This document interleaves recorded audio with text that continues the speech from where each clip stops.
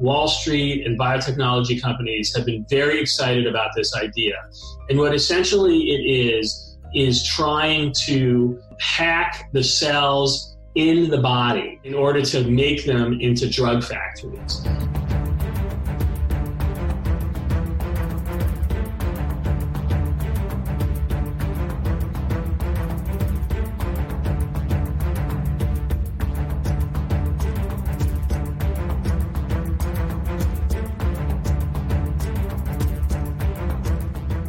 Welcome to the Daily Wrap-Up, a concise show dedicated to bringing you the most relevant independent news as we see it from the last 24 hours. Hey, August 1st, 2023. Thank you for joining me today. Really interesting clip that we've used so many times, and interesting how it continually becomes more and more relevant in often different ways as this whole thing continues to develop. When I first played that the very first time, I didn't even really grasp what it was really getting into. I just thought it was interesting that you're talking about internal manipulation, Forbes showing Pfizer dealing with these things, and it just keeps continually giving.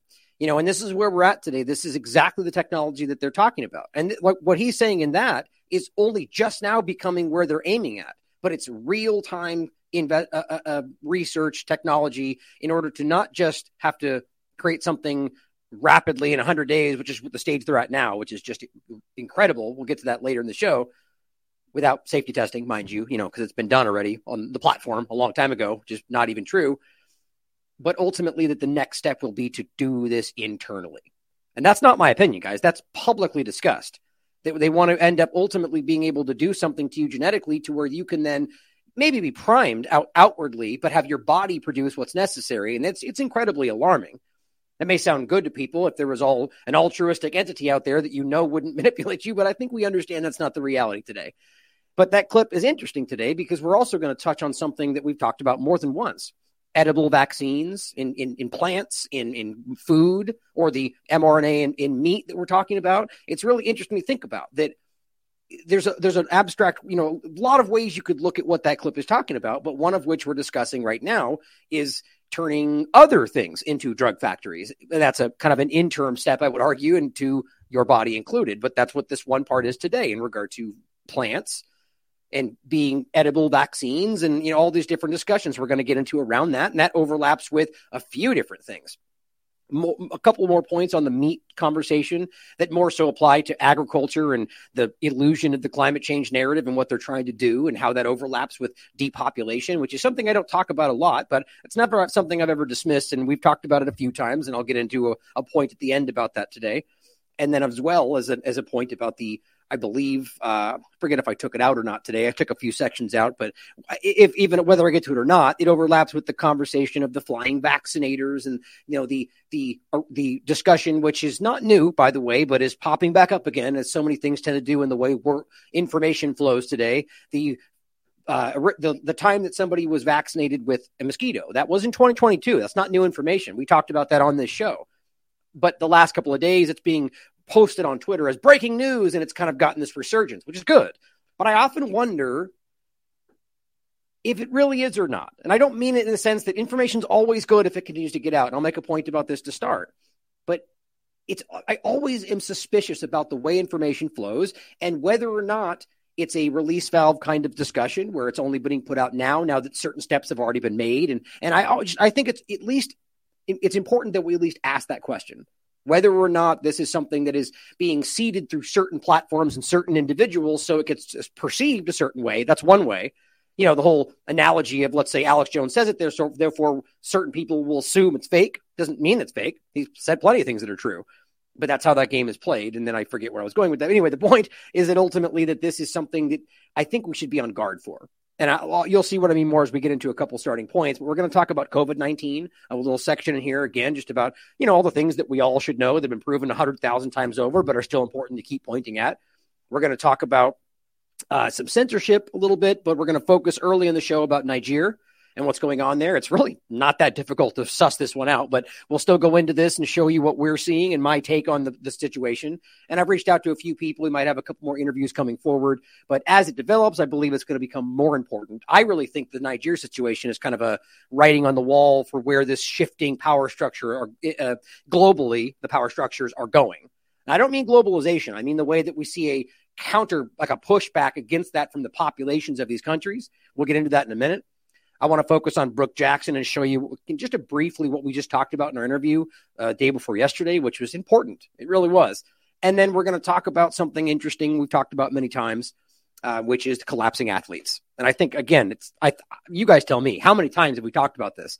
In 2021, like early in 2021, talking about the reality using peer-reviewed science to prove to you, even at that time, the amount of people, not even then arguing we knew all of them were vaccinated, because I've never made that argument. Seems likely, but whether or not, the amount of people that have been collapsing, specifically athletes, it's exponentially more than what we're supposed to be seeing. That should be pretty damn clear, but people are hiding from it. So we're going to yet again go through this topic that, interestingly enough, is having a resurgence. And oh my God, on YouTube of all places, videos with 500,000 views. Interesting. Suddenly, that point I was just making, now it's allowed to be talked about. Why is that?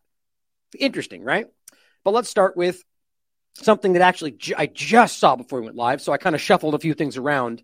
I just saw this. Chief Nerd just posted this. And again, I haven't had even a minute to dive into this. It was like right before I was going live.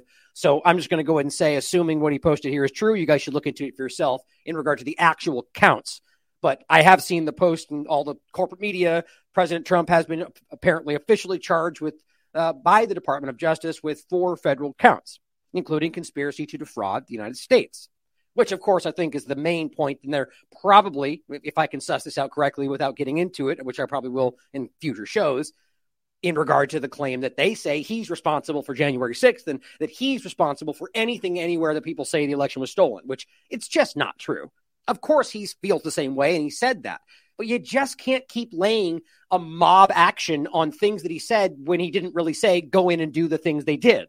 In fact, he's on the record many times saying, don't be violent and don't do this. But, of course, they don't look at those things. Now, I'm no fan of Donald Trump, or any politician for that matter. I think they're all quite honestly manipulators. But the truth matters, doesn't it? Even people that I think are against you, I will point out when I think they're being misrepresented, because the truth always matters. But in this case, I do think this is to a large degree politically motivated, but I don't think it's entirely unjustified for any of these people. And that doesn't sit well with the people that are on one side or the other, or maybe it does for those on certain sides. But ultimately, I just think it's interesting how this gets played. And then I'm going to play you a clip right next of something Bill Barr just said. I just think it's interesting to start on. But the counts of conspiracy to defraud the United States. And it says, by using dishonesty, fraud, and deceit to obstruct the nation's process of collecting, counting, and certifying the results. Yes, exactly. Obstruction of count 2, and attempt to obstruct and impede the certification of the vote. So both counts so far are in regard to the election. Count 3, yep. And then a conspiracy to impede the January 6th congressional proceeding. That's interesting, actually. So impede the proceeding. January 6th congressional proceeding, which the collected results of the presidential election are counted and certified. Oh, never mind. Okay, so they are just talking about on the date of January 6th, what happened. I wasn't sure if they were actually talking about something January 6th related in afterward in congressional investigation, but no, I was incorrect just reading that. A conspiracy against the right to vote and have that vote counted. What? Really? A broad conspiracy against the right to vote?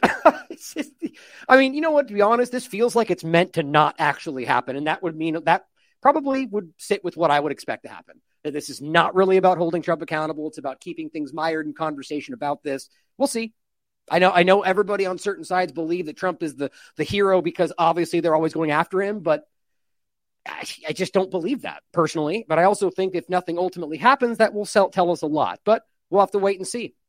But overall, I think it's obvious, whatever side you're on, that this is politically motivated. I think we have to be real about that.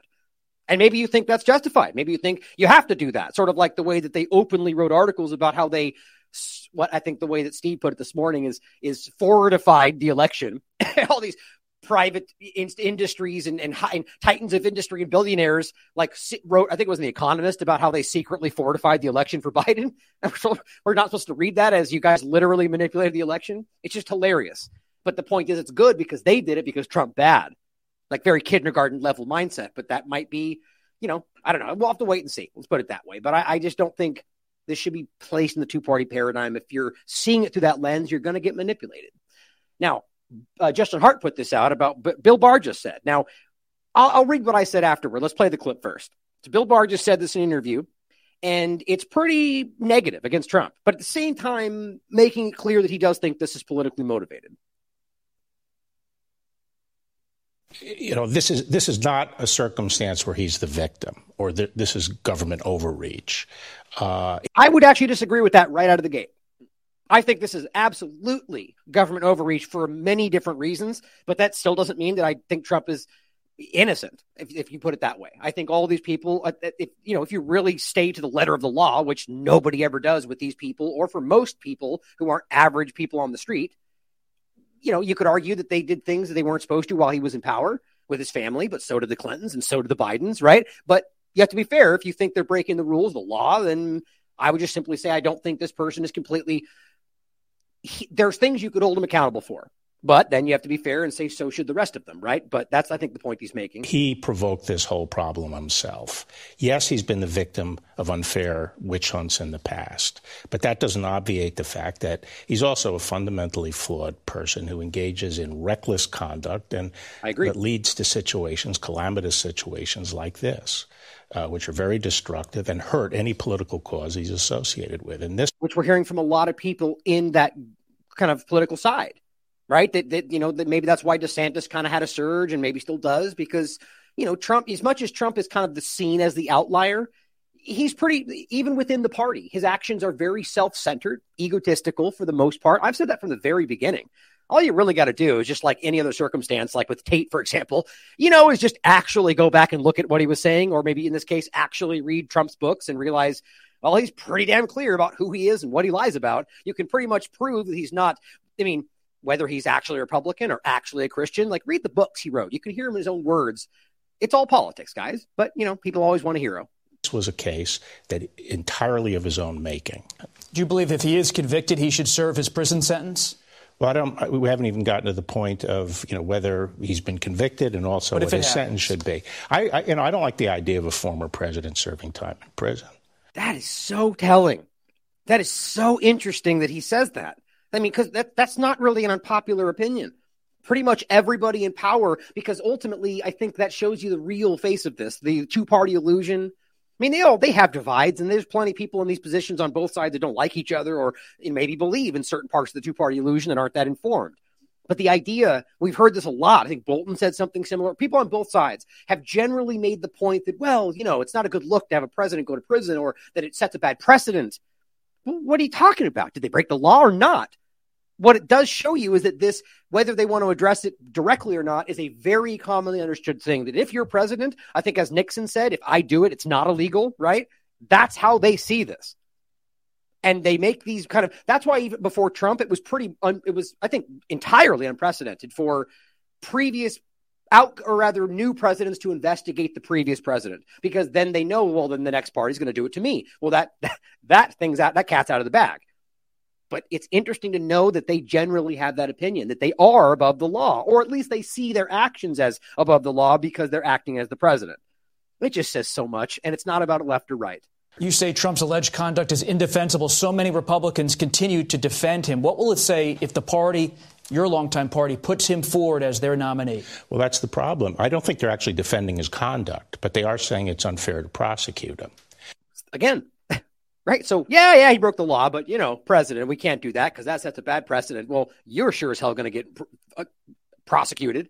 That's the joke I make all the time. Can I just quit my job and pretend like my crimes go away? That's what they do every day. But that then raises another question. Okay, if it's unfair to prosecute him, that's not the whole answer.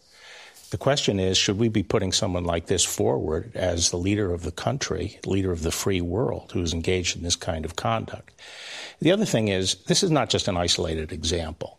Trump has many good qualities, and Here's a really interesting point. Sorry to stop it so many times. But somebody in the chat, Sarah, just said something really, really fascinating to me. She says, I'm pretty sure Watergate was Nixon's punishment for ending the Vietnam War. Well, that actually almost exactly aligns with my point. He wasn't legally accountable, right? You can argue he was, the impeachment, but what ultimately happened?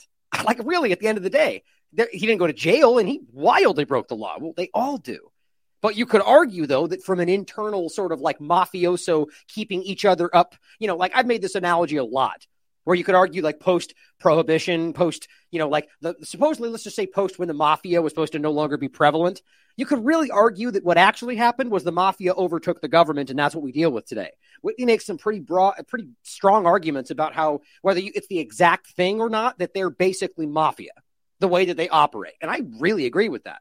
But I actually go further and argue that it's likely, like we know during the 60s or in Prohibition, JFK, that there was the government was wildly overlapped with the mafia. And it seems to me, if you really look closely, that they became the government. But my point is ultimately that they have that same kind of mindset where they don't tell the police when one of their mafioso friends do something they don't like. They self-regulate, right? The same thing the government does. So in this case, you could argue that what happened with Nixon and Vietnam, the whole, or any number of things was them self-regulating. And I think the same thing with someone like Epstein or whatever else, that it's possible that the way they did this was setting a tone for other people involved in the same black market garbage that they're involved in. Anyway, I just think it's a really fascinating point to think about. And with Trump and whatever else, and, or the Clintons for that matter, anybody, when there's never legal accountability, but you do see their names get dragged every now and again, right? Where suddenly they're, like I keep pointing out over the years, what happened after that massive congressional hearing about pay to play for the Clinton Foundation, where those gentlemen from Boston just laid out everything. They had the receipts. They nailed it to the wall. Literally nothing happened. But we know that. And people point about it, they talk about it, and we all kind of generally talk about how corrupt the Clintons are, and they don't seem to be very politically favored right now. Maybe that's how this works. Anyway, long point. I do think that's pretty fascinating, though. Accomplished some good things. But the fact, any good qualities, and he accomplished some good things. But the fact of the matter is, he is a consummate narcissist, and he constantly engages in reckless conduct that puts his political followers at risk and the conservative and Republican agenda at risk. Would he put the country at risk if he was in the White House again? He will always put his own interests and gratifying his own ego ahead of everything else, including the country's interests. There's no question about it. This is a perfect example. But I happen to agree with that with pretty much every one of the politicians, but Trump is pretty strong with that. He's like a defiant 9-year-old kid who's always pushing the glass toward the edge of the table, defying his parents to stop him from doing it. It's a means of self-assertion and exerting his dominance over other people. And he's a very petty individual who will always put his interests ahead of the country's, his personal gratification of his ego. But our country can't be a therapy session for, a troubled man like this. Well, that's really not going to sit well with a lot of people that support Trump and that arguably were continually, even like until quite recently, saying, that Bill Barr was always on the side of the good, right? But the point I really want to make, as somebody in the chat was saying, but I think Bill Barr is, working with the Chinese. And it's just so funny how quickly these things change. And I just want to point out in general first that, and you guys don't need to hear this, but the average person who is tapped into the two-party illusion, in this case, the point I'm making in particular on the right, because at least in my personal opinion, I see the people on the right side of the illusion a little bit more willing to hear some other things or maybe a step further away from the illusion. But the point is, we need to start recognizing how the paradigm, and I don't mean the average people that are fooled by it. I mean the high-level people on Twitter that their names, that never stray from the talking points, that are always on the party side, that will continually say things that I keep proving are false. And my point is, why do we let them pull people back in, or why do we trust the narrative, like trust the plan, the QAnon kind of stuff that was like trust in Bill Barr? Remember all that? Bolton was on our side. Flynn was your hero. And then suddenly, on a dime, now they're the worst person ever. We pretend like it never happened. Well, wait a minute now. Why don't we reflect on that? As I said, funny how this all turned out. Who could have guessed? A lot of us who were saying things earlier, probably. But one moment, Bolton is a hero. The next, he's always been a villain. And that's how that worked out. Kind of enemies closer kind of game. And everybody I talked to back then was super defending it. Oh, he knows, and he's the inside. Well, and then suddenly, he's the worst guy ever, and he was never on Trump's side. Well, that's obviously not what they were saying. One moment, Flynn is a hero. And the next, he's always been an enemy. And now Bill Barr will expose everything. How long have we been hearing that? And the next, he's never been on our side. Well, can't we just reflect on how dumb that is and realize that we shouldn't be taking party sides? Well, the people that are pushing that don't care anyway. They're just trying to fool you into being one of their followers. Think about that. Now, this is going to develop, obviously, but I think the timing of it is quite interesting, obviously, in regard to the election, and it's weird how that seems to happen almost every time. I think what that shows us is how flimsy this is all becoming. I think they're stuck in their 1, 2, 3 playbook, and they just can't get past it, and people are seeing through it. But we'll follow up. We'll be seeing what happens. Now, we just put up a great Substack. New tick-borne meat allergy arrives just in time for the anti-meat propaganda narratives.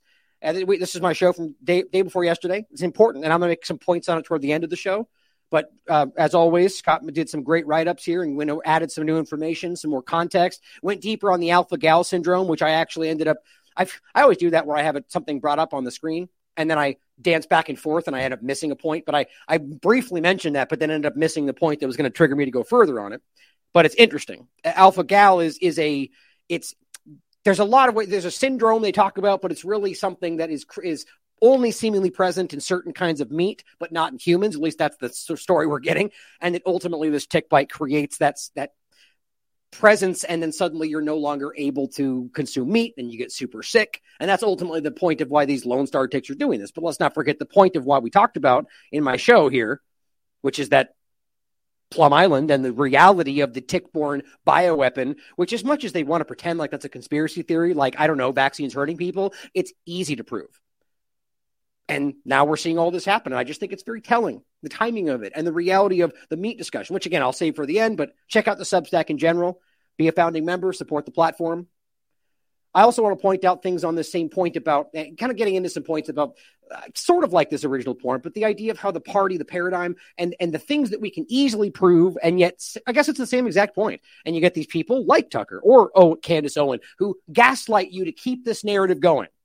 Well, I just want to include these so you can watch them for yourself. Milk Bar TV has been just nailing this story to the wall, absolutely proving easily, which is not that hard to do. I'm not diminishing his work, but the fact is it's just, as always, looking to see what's actually being said versus what he's telling you in this Tucker interview, which apparently did zero due diligence for, and just let absolute blatant lies float right across the journalistic discussion. Yeah, no big deal there. And apparently so did Candace. Either they wanted to misinform you or they didn't do any due diligence at all. You guys can decide for yourself. But this is a good 1 hour, 18-minute video where he breaks this down. Please watch this. And this has gone around the world, guys. He's getting some well-deserved attention for this and a lot of other videos. Here's one just 6 minutes long where Candace Owens and Andrew Tate have said multiple times in their interview that this video with, a couple of quick points have been taken out of context. And he says, I challenge anyone to show the full context and basically watch this and show why this is out of context. It's not. It's easy to prove. He's trying to use the right-wing media to recreate his story. He's probably going to end up in jail anyway. Bottom line, though, question everything. Question all of it, including his story, what we're saying. But look at the information as a whole, and it's going to be very clear to you that at the very least, he's misrepresenting his charges, misrepresenting things you can easily prove. Now, why would he do that? And I'm not saying that he's guilty. I don't know. Anybody could misrepresent things. They could be charged with fake crimes if the Matrix attacking him. But the truth is, he blatantly misrepresented what you can show on the documents that are out there, even if they're false allegations. Why? It's just interesting. And quite frankly, my personal opinion, as I've said from the beginning, this guy's a really, really, really serious POS. He is out there saying things that I think are the lowest common denominator. And that's the analogy of the Jersey Shore. They're putting these people out there as people to strive for, and they are not. There's a whole generation of kids that wanted to be like the Jersey Shore. That's my point. It's just terrible, low-brow, unintelligent people, in my opinion. And I'll include these links in these videos so you can watch them for yourself. Now, on the note of things that are out there that are misinforming, I wanted to make a point on this, and I wasn't sure if I wanted to. I'm just trying to stay, but sometimes I think that these are important to make.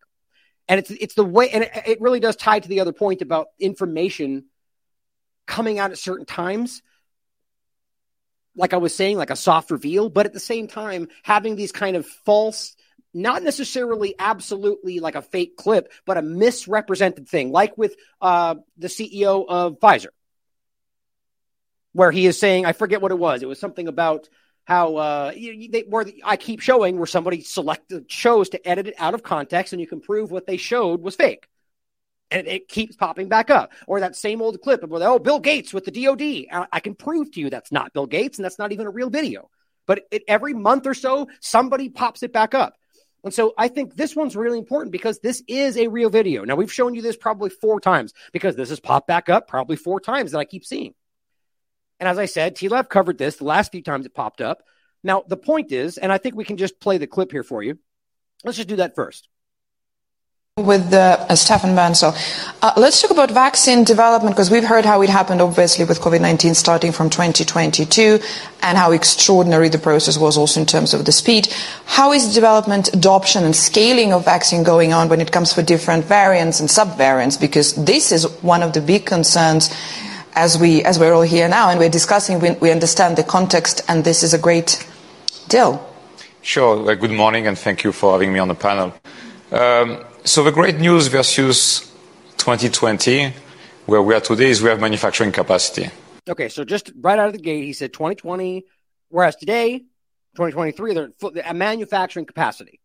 So the first point is to realize he's referencing 2020 forward.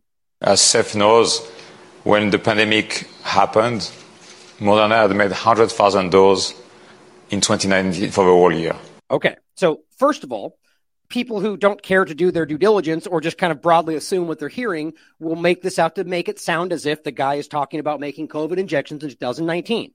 Now, look, I am not defending this guy. And my main point about this is we don't need to misrepresent what they're saying or lie to show that these people are criminals. I mean, I almost cussed. For crying out loud, these people are right now still giving these things that we have peer-reviewed science that prove not only that they're killing people, but they knew that.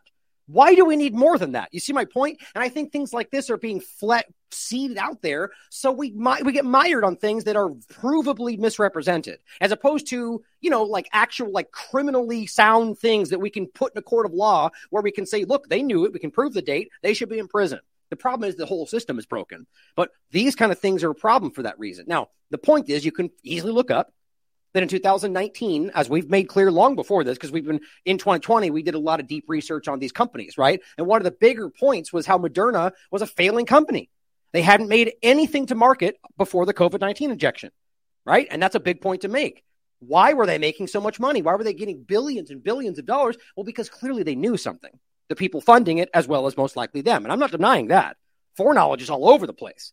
But what's interesting is the main point people make is, well, they're making COVID vaccines before. And that's not what he's saying, not even at all. Or, I mean, let's put it this way. Maybe he is.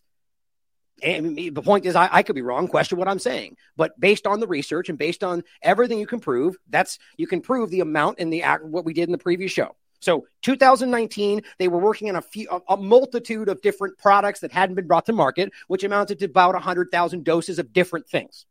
Now, that's what my research has proven. I showed you this last time. Then in 2020, somehow they knew there was going to be a pandemic. And that's a fair point to make. Now, you could argue he's only saying that in retrospect. Well, but I don't necessarily believe that. I think there was a lot of overlap. We showed evidence in 2019, just before this, and even early 2020, before March, and before that where you could see overlap, like the stock market. There's a lot of examples that they somehow knew something was going to happen. And that, I think, is the only real point to make here. But then, of course, he goes on to say, and I remember walking after Davos into the office of my head of manufacturing, and I say, how we make 1 billion doses next year? And he look at me a bit funny, say, what? I say, yeah, we need to make 1 billion doses next year. There's going to be a pandemic. Now, okay, right there again, people conflate the idea that he said 2019. No, he's not. What he's saying is 2020. Next year, there's going to be a pandemic. That's what he's saying. Now, you could argue that he meant it the other way. Sure. But I think with what we can see openly here with the information, the 100 dose, the amount that he referenced, which is before. And, my point is that it's pretty damn clear to me that you can argue that there's foreknowledge. But the idea that this is him admitting on the record that they made COVID vaccines in 2019 just casually, no, it's on still public and you can look at it. That just seems really stupid to me. And even if that's true, again, we don't need these things to prove they're criminals. These people are on the record doing things that we can prove they've lied about, they've covered up, that they've pushed. See my point? That's far more relevant. But overall, 4 or 5 times now we've had to put this back down. All right. And a lot of them putting this out are saying, ultimately, admitting to having prior knowledge and that there would be a pandemic, and they made 100,000 doses in the whole year, where they referenced the idea that that is COVID-19 shots. And I simply pointed out that it's being misrepresented. I think that's important. Now, here's an example of someone I would argue who did this the right way, right? And Texas Lindsay doing a great job as always, and she breaks this down and shows just the part where he says that the idea that there's going to be a pandemic, and then she overlaps that with information about foreknowledge. Now, that is fair, in my opinion, because I think that the idea that there was foreknowledge or that he could somehow know what was going to happen is a valid point. But the idea that we pretend that somehow that these were made beforehand because we misrepresent the clip, which is what's generally spreading around the internet right now, is just meant to keep us distracted. Now, maybe I'm wrong, but I'm pretty sure. I mean, every time we show this, it's very easy to prove. Here's the full video if you want to watch all of it for full context, and I think it's pretty obvious.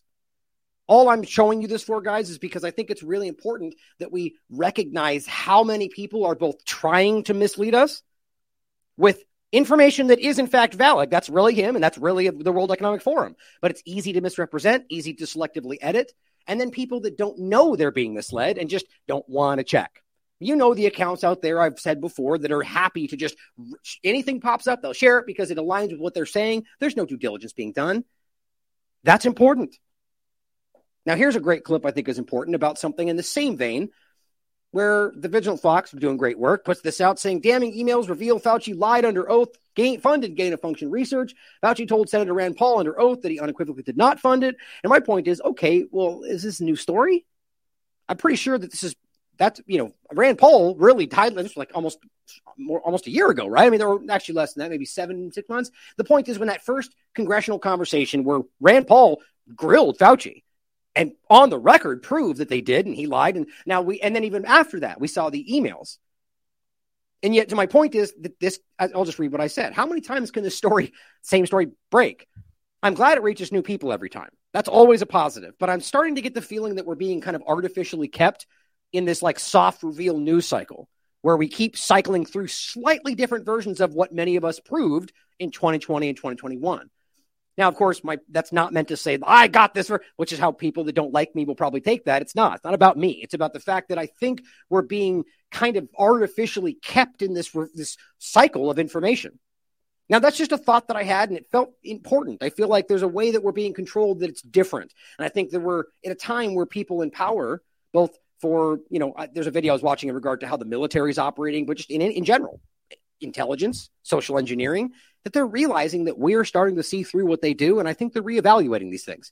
So just think about that. In this case, I take note of this. And if you see it, point it out to me, where we keep seeing these stories rehash, or pop up again. And next month, the same thing in a little different way. Meanwhile, we're missing all of the much, much bigger stories. And of course, here's another one that just is insulting and ridiculous. And it probably won't get that much attention outside of certain circles. But, FTX, the platform and Sam Bankman-Fried and the whole thing that was like one of the most obvious scams in history is about to relaunch their exchange because nothing happened. Not a joke. No criminal accountability, and even the platform's going to come back. Yeah, because we live in a absolutely controlled fake. This is as transparent as it gets. A group that was clearly involved with money laundering and stole a bunch of people's money.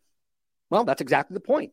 He's dishonest in just the right ways, just like the people they like to use everywhere else, like the stories we talk about in the past, right? All the corporate media people that got absolutely everything wrong about Iraq. They got it wrong just the way they were supposed to. Or Neil Ferguson, he lied just the way he was supposed to about how bad this was going to be, and they still use that. That's how this works, guys. Just crazy to me. Now, before we get into Niger, I keep moving past this. I saw this on the 27th, and I really want to highlight this. It's a 5-minute video, but this is an interesting exchange about censorship. Justin Hart posted this, and it says, if you watch one segment of the seriously slimy and egregious testimony from the DHS about censoring Americans, make it this one. Now, this is Secretary Alejandro Mayork. I think that looks like it might be longer. But the point is it's almost hard. It's hard to watch. And this is kind of the state that everything feels like right now, where it's almost as if they are very aware that we all see them. And that's why they're so very concerned about us, Americans. And all of the laws and everything they're doing seems to be kind of about insulating the power structure from the people. Why? Well, because even constitutionally, technically, we have the right to remove them from power, and they know that, but that's insurrection or whatever else they want to do when anything starts happening this way. But the point is that this highlights that They don't care. They know that they're unaccountable. They know we know they're unaccountable, and they're just going to laugh. Unless we do something, and I'm not talking about violence, they're just going to continue to, nope, you're wrong. Oh, no, East Palestine, they're fine. Nothing's wrong. Shut up. Okay. Well, we can prove it, though. No, you're wrong. No, there's Nazis in Ukraine. No, you're lying. It's wrong. You're wrong. Russia's bad. Okay. Okay, so my point is it doesn't matter how much information we have if the power structure just doesn't care, right? But the point is violence is not the direction.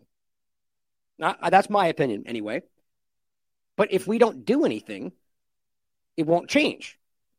And what's stopping us? Well, you know the answer to that. If you listen to this show, it's pretty obviously the two-party paradigm. And those same people that get the same people that are on the fence to fall back in line the moment they give them some excuse that makes them feel better. But this is what will continue. This is a gentleman from Louisiana. Secretary Mayorkas, we have the frustrating responsibility on this committee of providing oversight of your agency, but I have to be honest and tell you I'm not sure exactly what you do at the Department of Homeland Security other than great harm. On your watch, the data is pretty clear. We've had record levels of illegal immigration, a rapid decline in deportations, skyrocketing fentanyl deaths across our country, and the Secret Service, which is a DHS component, can't determine who left cocaine at the White House. In the middle of all this, you created this Cybersecurity and Infrastructure Agency, CISA, which is a division of DHS. And it's one of the Biden administration agencies that colluded with and coerced the social media companies to censor Americans' protected free speech online. That's specifically detailed in a 155-page court opinion that came out of the federal court in Louisiana in the landmark litigation of Missouri v. Biden. Have you read that court opinion?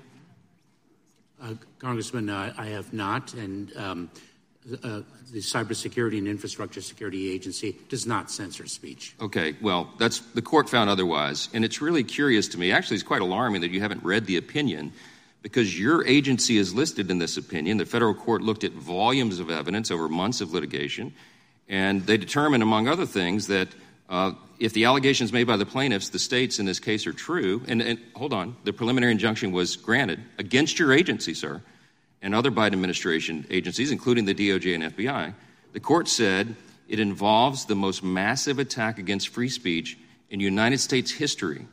And you're telling me this opinion issued July 4th has not reached your desk? No one's briefed you on it? Oh, I have been briefed on the Missouri litigation. Okay, but you haven't taken the time to read it yet. Congressman... no, hold on. Have you read it or not? I have read parts of it, Congressman. Oh, parts of it. Did you read the parts where it said that this is Orwellian and dystopian and that your agency is involved in a massive cover-up of specifically conservatives' free speech online? When we covered this, the actual report, and that is what it says ultimately, but, of course, the want to slant it in one direction, but it's really not about right and left. This is about censoring anybody that challenges the narrative. And you could argue that is happening more on the right at this moment, but just be clear about this. It's about people like me more than anything, the people that are out there in the middle of all this exposing both sides. And I think that's really what this comes down to, is about being able to censor people based on the illusion that what they're doing is violent and dangerous, which is what they've been stressing and trying to accomplish for a long time. And he sits there bald-faced lying, saying it doesn't even censor speech. I mean, I don't even know how you could try to make that argument when you're otherwise openly saying that certain speech is not allowed. And it's racist, or it's hate speech or violence. And yet he literally sits there and says, nope, not happening. Congressman, the Cybersecurity and Infrastructure Security Agency is not involved in such conduct. Okay, wow. Well, the court found otherwise, and you... Right, that's the court literally ruled that's not true. And they just don't care. This is the point that I was just making. A federal court is ruling this. Now, you can disagree with the court, and you can say, well, we're going to appeal that. But you just can't be like, nope, that's not true. I mean, of course, you can say that, but it's just, you see my point? This is impossible. And I almost feel like it's meant to be this way. Stand here under oath and you give us these answers that we know are not true because this is demonstrably untrue. I'm suggesting to you that you're saying things to us under oath that are proven by the record to be untrue. Let me ask you about this specifically. Not just the court either. CISA was created to, we call it the Misinformation and Disinformation Subcommittee of CISA. Are you familiar with that? MDM, the MDM subcommittee, you're familiar with that? Congressman, I am very well aware of the threat of disinformation emanating from adverse nations. Are you familiar with the subcommittee? Just answer the question. I am. Okay. Does it still exist? Congressman, are you speaking of the... Does the MDM subcommittee still exist? I would have to get back to you on that. Okay. All right. Kind of a big deal in your agency. I'm kind of shocked that you don't know the answer to that. Can you define what misinformation is? Congressman, misinformation is false information that is disseminated to... Excellent. Who determines what is false? This is important. Congressman, our focus... No, who determines what is false in your agency? If you're going to pull something off the internet and collude with a social media platform to make sure Americans don't see it, who determines what's false? Congressman, we don't do that. That's not true. That is not true. That is not what the court has found. This is not a Republican talking point. This is what the documents show. We've had people testify under oath that say, and you just defined the term, you're telling me that you don't know who determines what is false? Congressman, what we do at CISA, the Cybersecurity and Infrastructure Security Agency, is identify the tactics that adverse nation states use to weaponize disinformation. Okay, what is disinformation? What is disinformation? Disinformation is inaccurate information. Who determines what's inaccurate? Who determines what's false? Do you understand the problem here? The reason the framers of our Constitution did not create an exception for quote-unquote false information from the First Amendment is because they didn't trust the government to determine what it is. And you have whole committees of people in your agency trying to determine what they define as false or misinformation. That is not true. Well, then what is true? Please enlighten us. What we do is we disclose the tactics that adverse nation states are utilizing to weaponize information. No, sir. The court found specifically it's a finding of fact that is not disputed by the government defendants, the Biden administration, your agency, the FBI, or DHS, not in the litigation. That was really quick. Don't miss that. What he said is that in the litigation, the Biden's administration did not argue against the points being made. They argue that they're doing that they're not breaking the law, they're pushing back in that way, but they're not disputing what this is saying. And yet he sits here and just goes, "No, you're wrong." Well, their own counsel didn't say that. Determined you and all of your cohorts made no distinction between domestic speech and foreign speech. So don't stand there and tell me under oath that you only focused on adversaries around the world. Now, that's really important because this is how they play this game. And the reason he's so desperately trying not to give a definition is because, well, then that's on the record. And then we have something to point back at and say, well, that doesn't fit the definition. Because they don't want any guidelines or any kind of guardrails. What they're doing is just basically conflating anything they think is dangerous and saying, well, the only reason an American is saying that is because they're being manipulated by Russia, even if they don't know it. We've already heard that, guys. We hear that clumsy and frail argument as long as it's been going on. Because it's not possible that I could just come to these conclusions on my own, right? But that's what they're doing. And so he just sticks to the line. Nope, it's only foreign, because if anyone's doing it, that's foreign influence. Right? I mean, it's just basic and clumsy, and everybody sees this, guys. Even those that are trying not to admit it or pushing back on it, they're not stupid. It's quite obvious what's happening. They just agree with why it's happening, which means they don't support the Constitution. And I mean, I should be clear. I don't know what people are thinking. What I'm saying is that the momentum of this, you can clearly see that is the reasoning behind this, which has been openly discussed. But each individual person of the reasoning, of course, I don't know what they're thinking. Actors. That's not true. Congressman, the Missouri case, the litigation to which you refer, is the subject of continuing litigation. But the facts were not disputed, and I so regret that I'm out of time. I hope I... And of course, because they can appeal to the end of time, and apparently that always means that it's not true. This is their classic tactics, because they have unending resources, your tax dollars. What you don't have if you want to accuse them of the same thing. That's how this game is played. I think this is wildly important. Michael Schellenberger points out, or rather Aaron Carity points out, they're lawyers. The Missouri versus Biden censorship case recently gave a lunch and a law talk about the case at this account, the New Civil Liberties Alliance. YouTube censored and removed the video. So this is about as ridiculous as them trying to censor RFK Jr. before a hearing about censorship, right?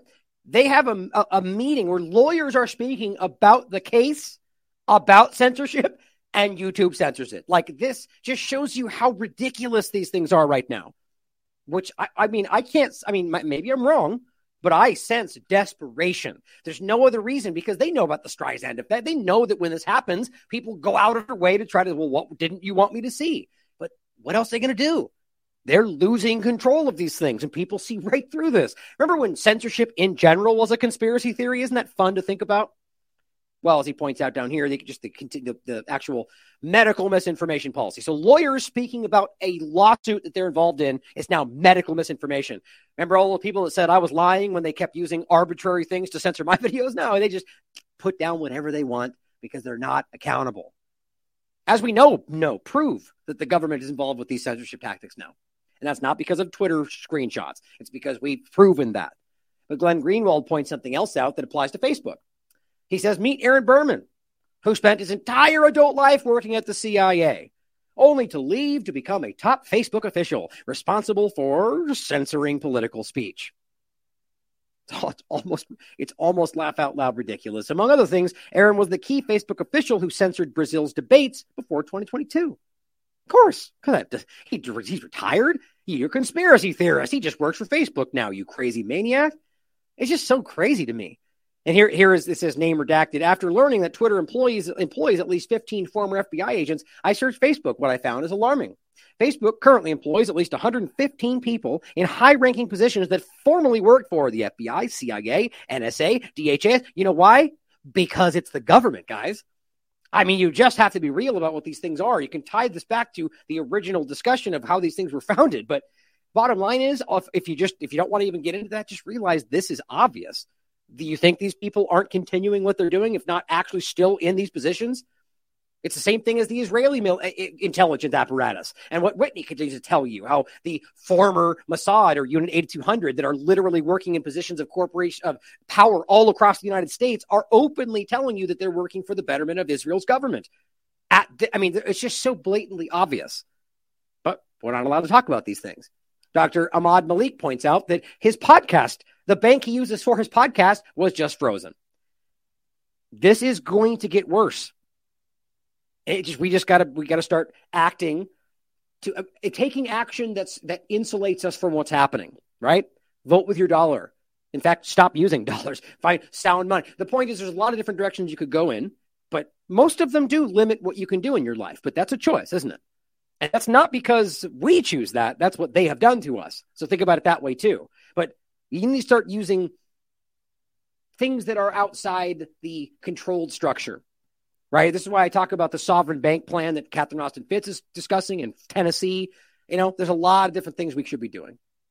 Now let's talk about, for the same reasons, why other places around the world are reacting the same way. Now, look, as much as this is an interesting transition where I'm going not violence, and then we go to a discussion where apparently the government and different people in power used violence to overthrow what you could argue were U.S. and French puppets. But the real question becomes, what becomes of it next, right? Now, let's just take it at face value before I get into the bigger discussion. Let's just say, for sake of conversation, for sure that these are, Western puppets. And let's just make it for sake of conversation, the population-supported group overthrows those puppets. Well, in the immediate moment, it's a positive thing because, the people now have control. But it's the military and the power that took over that has control. And historically, they almost never go embody what the real the idea is about. That it's about, the ideas of the population, the things that they really want. It ends up just becoming a new power structure where maybe in the beginning it's a little bit better. But historically, we see a lot of things shift very early. And then right away, I can promise you that French and U.S. assets are already trying to destabilize this. But what I understand is that, just put it simply as I always say, violence begets violence. And if you overthrow with violence, it will lead to more violence eventually. That's just my personal opinion. But on that note, I think this is an interesting discussion. This is from 26th of July. Soldiers in Niger claim to have overthrown President Mohamed Bazoum. Now, soldiers in Niger claim to have removed the president from power on late Wednesday. And this would have been, this was written on 26th. It was Wednesday last week. Hours after members of the presidential guard detained the politician at his official residence. So the actual presidential guard are the ones that detained him, according to Al Jazeera, which speaks to that is a very interesting, those are the closest people to this person who turned on him. Right. And so it just kind of speaks to the fact that most everybody in this discussion were not in line with this person. And I think it's pretty easy to prove that this person had the support of the U.S. and the West. So that doesn't necessarily prove that he was inserted unjustifiably, but I think that's clearly what happened, in my opinion. But it says, in a statement broadcast on national television, Colonel Mayor Abdrahman, I don't even want to try. I'm going to mess it up. Abdrahman said that the defense and security forces have decided to put an end to the regime you are familiar with. So it's interesting is, obviously the one side that's going to take power is going to frame themselves as the altruistic side, doing the right thing. But the way they frame it is the regime you're familiar with. It says, quote, this follows the continuous deterioration of the security situation, the bad social and economic management. Well, then the point is the people weren't happy with this, or at least that's what they're saying, the way it was being managed. Well, that's pretty consistent with foreign Westerns managed countries. It's always siphoning off resources and benefits for the Western powers at the expense of places like, the entire continent of Africa for centuries. But it says, and that goes well before the U.S. government. The soldier said the country's borders were closed and the nationwide curfew was in place. Now, I always have an issue with this. So whether or not you see this as a positive thing, even in the interim, you're suppressing people's rights, right? And so it just becomes a concern. So where the precedent now becomes, you can essentially establish nationwide curfew and lock down, essentially. All institutions of the country were also suspended. All institutions. So it's really concerning, especially if you might worry this isn't what it looks like, right? When everything's shut down and now you don't even have access to institutions like banks and that maybe arguably means medical facilities. Interesting. The group, which is calling itself the National Council for the Safeguarding of the Country, warned against any foreign intervention. So that's the interesting part. Right when this happened, they were immediately saying, don't anybody come mess with this. Don't U.S., France, they're warning against anybody trying to step in and arguably bring it back to what it was. The announcement came after a day of uncertainty as Niger's presidency reported that members of the elite guard unit were engaging in an anti-Republican demonstration. Interesting overlaps to kind of all these different conversations, right? Demonstrations like this feels very similar to what they want you to think was happening on January 6th. And news agencies reported that Bazoum was being held at the palace by mutinous forces. It's interesting how it gets framed, right? If this was a force backed by the West, well, this would be a freedom, a revolution for freedom, and it's not mutinous force. It's interesting. And you'll see why, because right away, the United States immediately called for his release, which, again, doesn't prove. But do you think the U.S. government would stand up and defend somebody that they weren't supporting? So at the very least, you can clearly see, and we already knew, that they support this person and that the people generally seem not to. But it says, quote, I spoke with President Bazoum earlier this morning and made clear that the United States resolutely supports him. And as democratically elected president of Niger, which I take issue with, that was Blinken, of course, he says, quote, we call for his immediate release. It says Al Jazeera's Mike Hanna reported from Washington, D.C., said the developments in Niger were of great concern to the U.S. and its allies. Can you wonder why? Well, because they care about democracy, right? Don't they want freedom for the people? No, not at all. The U.S. has 2 drone bases in Niger. They also have about 800 troops, some of whom are understood to be special forces who have been training in the Nigerian military. Yeah, so military occupation. Well, we can pretend like it's what they want. But is it what they want when a puppet allows this to happen, when the people of the country don't want this? Well, so this is what they're ultimately saying, is we don't want foreign involvement. And the 2 drone bases from Niger are used all the time in places like all over the Sudan, all the different engagements. Is this what Niger wants? It says, quote, essentially, Niger is the last U.S. ally standing in this particular region of the world. Yeah, it's all about democracy, right, guys? Governments in neighboring Mali, Burkina Faso, have been toppled in military coups. And both of these countries have expelled the French soldiers who were there and have returned, this is what they're saying, to a Russian-backed forces for protection. Now, here's an interesting point about this. The U.S. government is absolutely going to say that's bad, right? Well, Russia, like as if Russia carried out a coup in this area. Well, it's certainly possible. But what we continue to see is that Russia continues to play this game smarter than the U.S., where they are actively supporting the groups that want independence from an occupying force. Now, does that mean Russia is not taking advantage? I highly doubt that. But at the very least, it appears that they are asking for Russia's help, which is a bit different than what the U.S. government does. But see, that doesn't matter. So Russia involved is bad, and this is going to become something very serious because of all the different dynamics with Ukraine and Russia. I mean, clearly there's a lot going on. And if they're going to Russian-backed forces, it's going to be framed as probably an extension of Russia invading the world as they want to frame this. But doesn't it matter that the people of Niger want this help? Of course not. See, that's not how that works. But when you see that they've expelled the French soldiers, by extension, the Western presence, doesn't that continue to show you the opposite of what they're selling you? Like the idea, well, of course, you could argue that the coup factions aren't supported by the people, but my research doesn't seem to suggest that. So we're talking about Niger, Mali, Burkina Faso, all basically pushing out Western powers. Now, I believe this is beginning to show us that this is the diminishing power that we all keep seeing happen, where these occupied territories, I mean, you could think about it in a lot of different contexts, like the Roman Empire, where the point was they essentially stretched themselves to the point to where they couldn't effectively manage all of the outskirts and different places they had, right? I mean, at this point, we're talking about literally a worldwide presence. So I think we're beginning to see this. And this is why they're desperately trying to step into this technocratic, more digital, technological based warfare, but also occupation. But it says, so this is something that the U.S. knows and has been watching with great concern, the Russian involvement, and that this could possibly be the next step in what is happening in Niger. The United Nations, of course, same thing, denounces the coup. Again, if this was somebody they supported, even if it was wildly violent, as we've seen, they would call it freedom. Just like we talked about in Venezuela or any number of examples, or how about Bolivia for that matter? A literal, wildly violent military overthrow. Never was not kind of an election, right? They just removed him from power. And I think it was MIT, I forget this college, did a study on this and was like, they lied. That was a legitimate election. There was international observers. They just lied about it. And of course, the very group that was screaming that it was a bad problem, they shut up the moment their person got in place. All right, so that the UN stands up and goes, yay! Over this, they go, no, bad coup. Well, that, again, I'm not saying it means that it's the opposite when they do that, but it's kind of transparent that they've become lately. Secretary General Antonio Guterres said he, quote, condemns in the strongest terms any effort to seize power by force, except when the U.S. does it or anybody that you like does it or, of course, Israel, but now we do, now, strongest possible terms.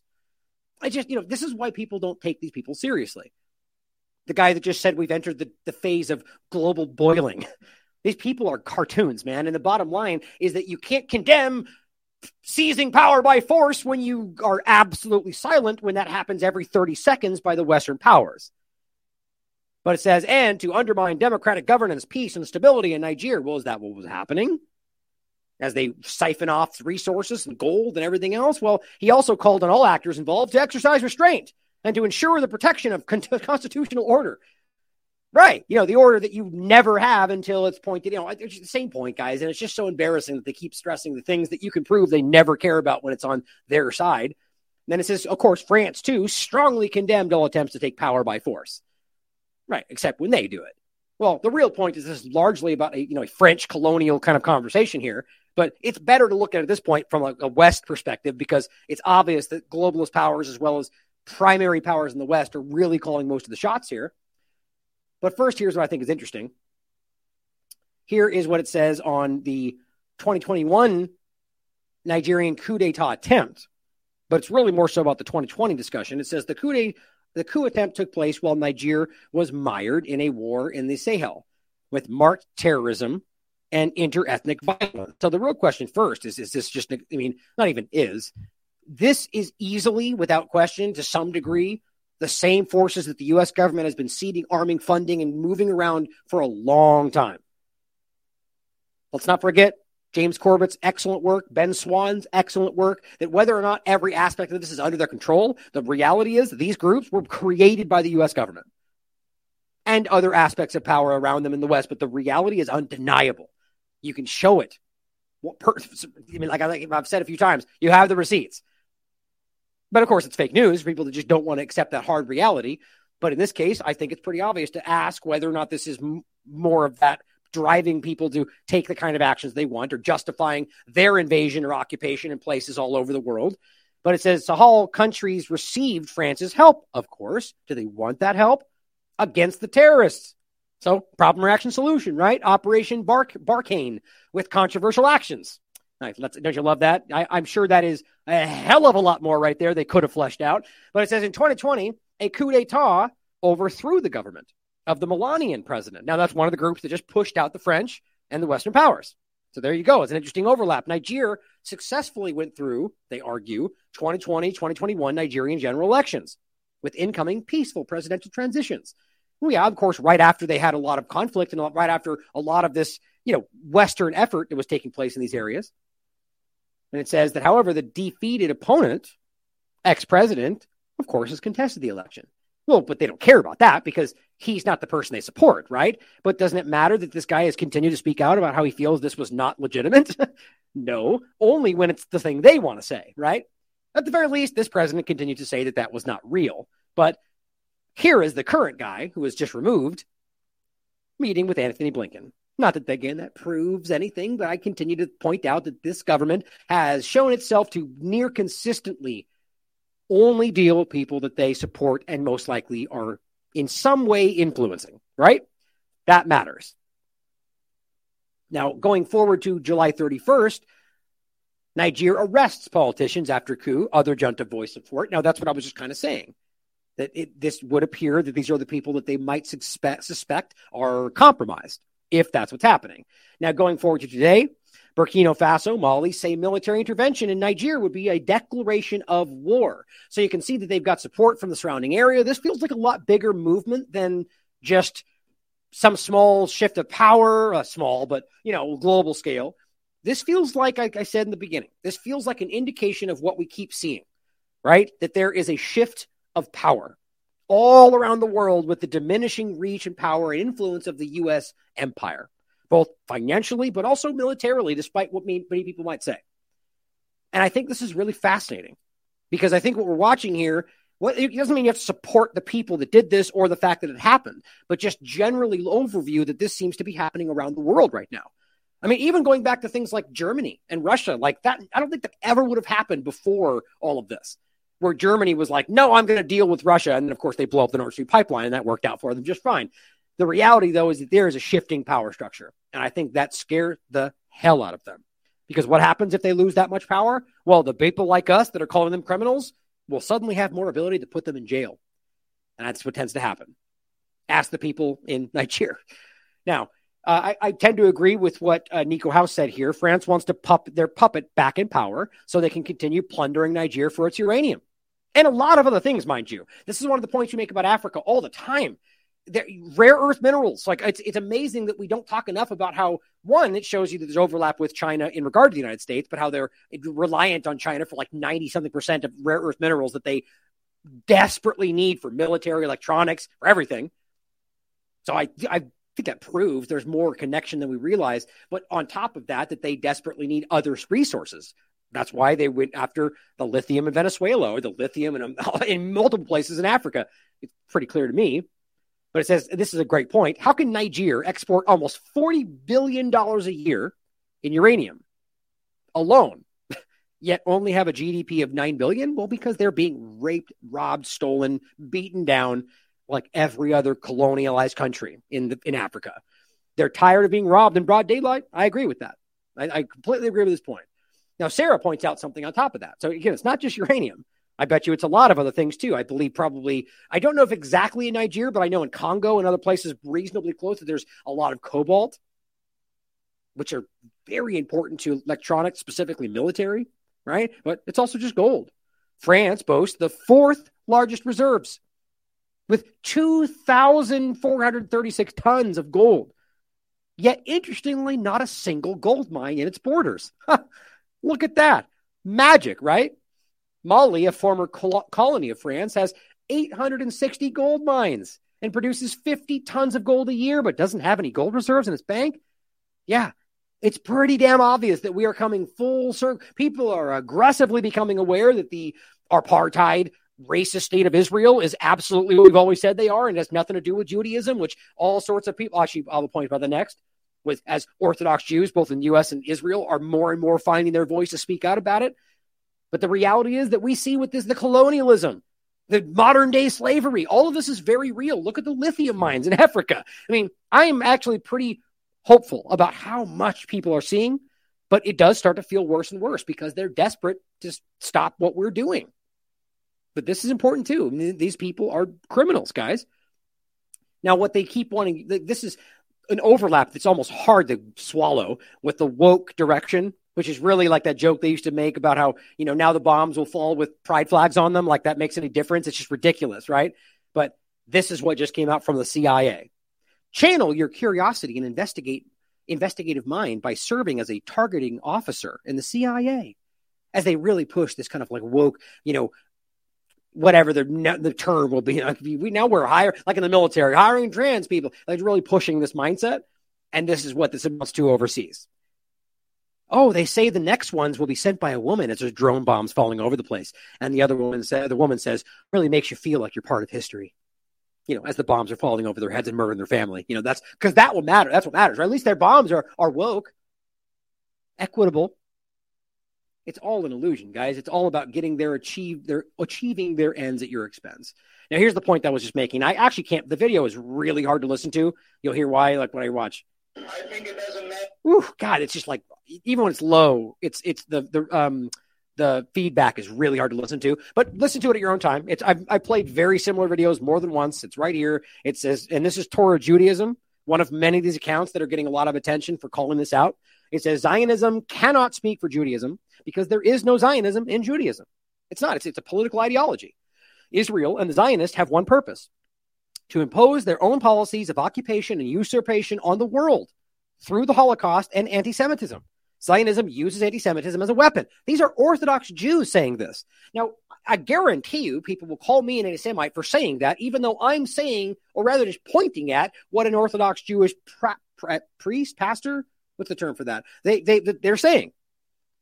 How dumb is that? That's the same as I think it was Andrew Bridgeton, who was referencing a Holocaust survivor who said this was worse than the Holocaust. And then they frame him as saying that COVID is worse than the Holocaust. He's simply pointing at what the Holocaust survivor said. And they know that. They're just desperate, guys. This is breaking through.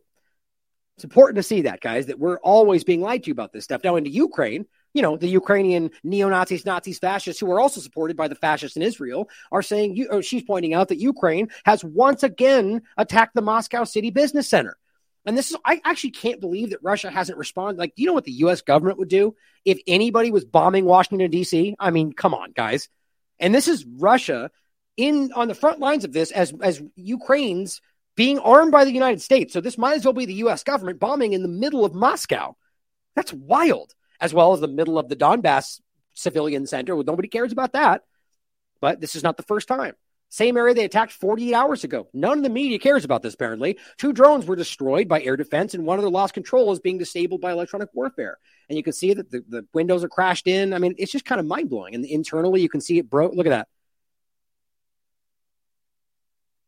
You should follow Fiorella. She's doing great work on a lot of this stuff. And it's just kind of mind-blowing that they are so blatantly dishonest about this, and people can see it. Oh, Rabbi, thank you. I'm surprised I didn't catch that. I'm an idiot. Rabbi. For the point I was making before, somebody put it in the chat. The Sprinter team points out something really important that I actually just referenced on a show. I forgot what show it was, but the 79th Air Assault Brigade of the Armed Forces of Ukraine in Zaporozhye have just received methamphetamines from the U.S. government directly from U.S. aid. Look at that, guys. USA branded and everything. Here's our specially made methamphetamines that are illegal everywhere except when we make them, right? Except when we ship them all over the world, and that ends up being sold as drugs by people that get part of it. And, but no big deal. Totally not like the CIA has been caught trafficking cocaine like 100,000 times, or that they still work with Colombia to do that right now, but no big deal. It's just so stupid how obvious all this stuff is. The point is they're quite literally giving methamphetamines to the losing side of this war because they're desperate, guys. I mean, this is mind-blowing. And you're being paid for. Oh, look at this. Both medicines are used during surgery. Okay, here's the Twitter. But does that mean they're not going to be used? This is funny to me. So their fact check for those of the podcast on Twitter says that they're both used in surgery. Methamphetamines? I don't know how that even makes sense, but whatever. But the point is, ultimately, that this being sent is going to be used, like whether it's the military or not, Like we said, 30% of what gets sent in general has already been proven to only to make it to the front lines. The rest of it's being sold and sent and used by other people. Lastly, the State Department put this out. COVID-19 demonstrated to the world, the illusion that we're proving is an illusion, but it still demonstrates things to them, that diseases can spread quickly, killing millions and impacting safety, security, and stability. Oh, is that what it proved? The lie proved that? Our new bureau, the new Bureau of Global Health Security and Diplomacy, my God, will ensure we continue to work with partners to address existing and emerging health threats. Secretary Blinken, today we are launching the new Bureau of Global Health Security and Diplomacy. Why exactly do we need that? Like this is just one more unaccountable extension of bureaucracy from the intelligence apparatus. Why can't the State Department do that? Like the idea that it's so ridiculous. A global health security, and why exactly does any U.S. department have a global mandate? Yeah, we all know why, guys. It's obvious where this is going. And the point is we'll get to, if we have time at the end, to the reality of where this is going with the WHO and so on. And it's just kind of ridiculous, isn't it?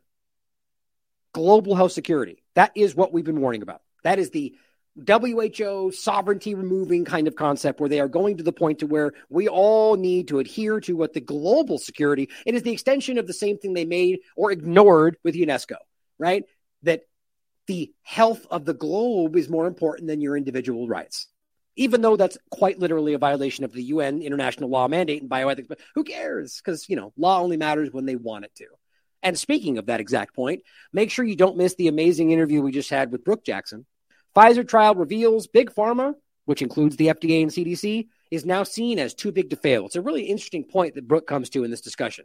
And I agree. It's actually verified by what the points they're making, and I'll show you next. Where they're essentially, I'll just prove it to you. Now, this is a really important interview. This is the third one we've had with her. And as the rest of them have, all of the documentation.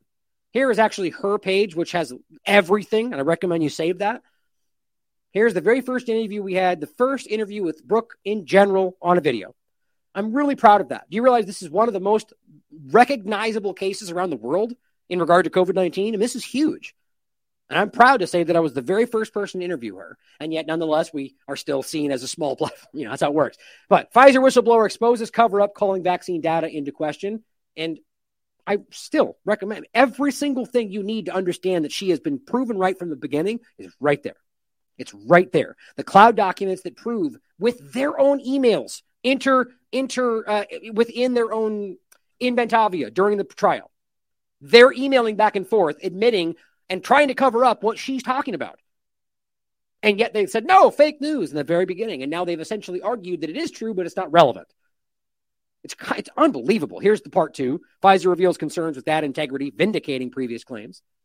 The point, though, is that here's the motion to dismiss. So they tried to dismiss this case, and they succeeded. It got dismissed. Unfortunately, which is, again, it's just kind of mind-blowing. And that's the point we make in the discussion, is that they say, essentially admitting to what Brooke has been pointing out, but that it doesn't matter, because what they did is they claimed they delivered a viable product, which is all that really mattered. But they didn't, though. We're also proving that it's not working even the way they promised it did. But that's apparently not even relevant to the case.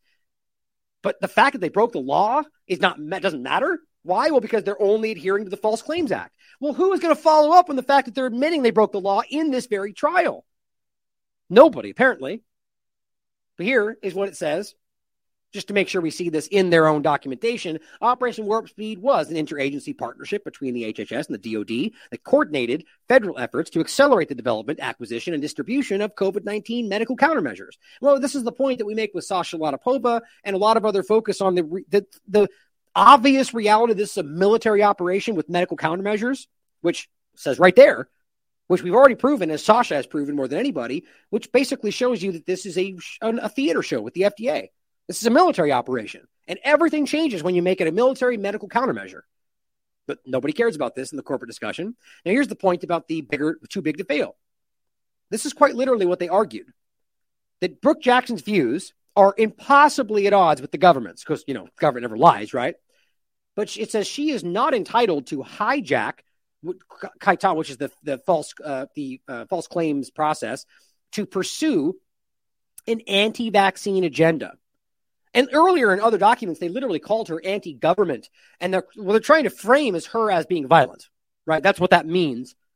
But anti-vaccine, so you're proving that they violated the processes of the trial and she's anti-vaccine, when the point is she actually got those, as she's admitted to, and is only after all of this become aware.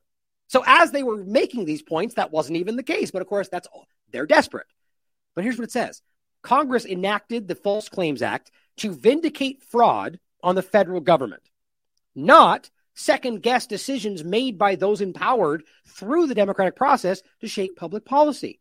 So apparently if a politician says it, you're not allowed to challenge, is essentially what they're saying. But even more so, to rule otherwise would be to turn the False Claims Act into a tool with which a jury of 6 people could retroactively eliminate the value of FDA approval and effectively require that a product largely be withdrawn from the market even when the FDA itself sees no reason to do so. Right, because the FDA is right no matter what. Like, it's written in plain English. Well, we can't just allow them to use the False Claims Act to allege that the FDA is, or that that if the FDA said it was okay, that then turns out to be false. We can't do that. You see, what's just beneath that's not written? Because that would create vaccine hesitancy.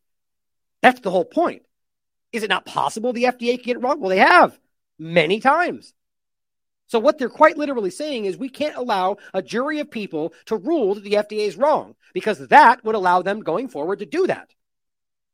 Yeah, exactly. And the whole point was they ruled in this favor. They said, yep, you're right. And that is basically saying that it's too big to fail. We can't undermine the FDA. That would ruin the whole process. This is chilling, guys. And the judge ruled in favor.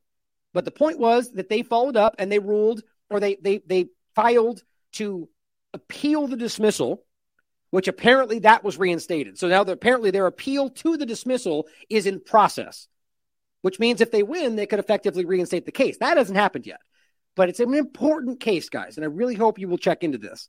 Here's the interview that Taylor had with Sasha Latipova, how Pfizer and the Department of Defense defrauded the public. Really important. But I just think this case is super important. Here's her last tweet on this. This motion is likely to be denied and the decision to dismiss upheld, but the appeal was reinstated. Right? So it's a positive step, but I'm not feeling hopeful with how this has already gone. Here's the actual final one you can check out, but really important, guys. I just think this is just mind-blowing. It really just proves to you how they see this.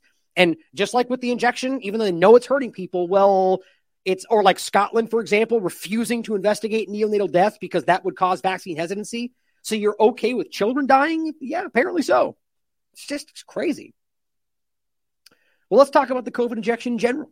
Seeing as how it's just, as much as we all should know, everything I'm about to say in this next segment is easily already proven with all the work we've done in the last 3+ years, but let's do it again anyway. Here's Vigilant Fox pointing out something really important. Actually, Dr. Peter McCullough pointed this out that Fox shared. The vaccines actually never worked to begin with. Yes, yet again, another claim that I've been saying for a long time, being backed up by somebody I respect. And here's what he had to say. Anyone this vaccine worked for? Was there anyone that this was a good idea, that they should have taken it? No, it doesn't appear so. Even the original clinical trials by Pfizer and Moderna now have been analyzed, and the companies took so many shortcuts. There were so many violations of good clinical trial conduct that in the end, the vaccines actually never worked to begin with. And they were rolled out before they were adequately safety tested. They were never inspected. And multiple calls for them to be removed from the market have come out over the course of time. I made the call on the floor of the U.S. Senate December 7, 2022. Pull them all off the market. Nobody opposed me. Yeah. I mean, you guys have heard me saying this, and it's an important stance to take. And it's not just because I wanted to. The evidence backs this up, and it has for a long time. I'm just not afraid to be called a conspiracy theorist because the evidence backs it up. And Peter McCullough has shown himself to be very courageous in all of this, even if you disagree with him. I mean, it is a very challenging stance to take right now. But again, it's really incredible that we can prove this, right? Let's just start with the one that he referenced here. And this is the one that I just can't get past. It is on the table, right? It's clear as anything I've seen that they reanalyzed the phase 3 data. You guys have probably seen this 75 times. I've shown it. For those that are new, they reanalyzed the phase 3 data of Pfizer and Moderna This is a peer-reviewed study on one of the most respected platforms in medical literature, right here. It's not retracted. It's not debunked. They reevaluated it. This is Peter Doshi, the British Medical Journal's senior editor. And they're going, the Pfizer trial, when they reevaluated it, in fact, showed a 36% higher risk of death, serious disability, and hospitalization in the vaccine group compared to not taking it. Moderna was only 6% higher. But both of those show you that they are more dangerous to take than not, no matter what the circumstance, especially when you recognize that we now know, based on another peer-reviewed study that is currently not retracted in 2023 by one of the leading groups on this, in this discussion in general, the Ioannidis group, where, again, they showed you that at a global level, before vaccinations ever came out, the infection fatality rate could have been as low as 0.03 and 0.07.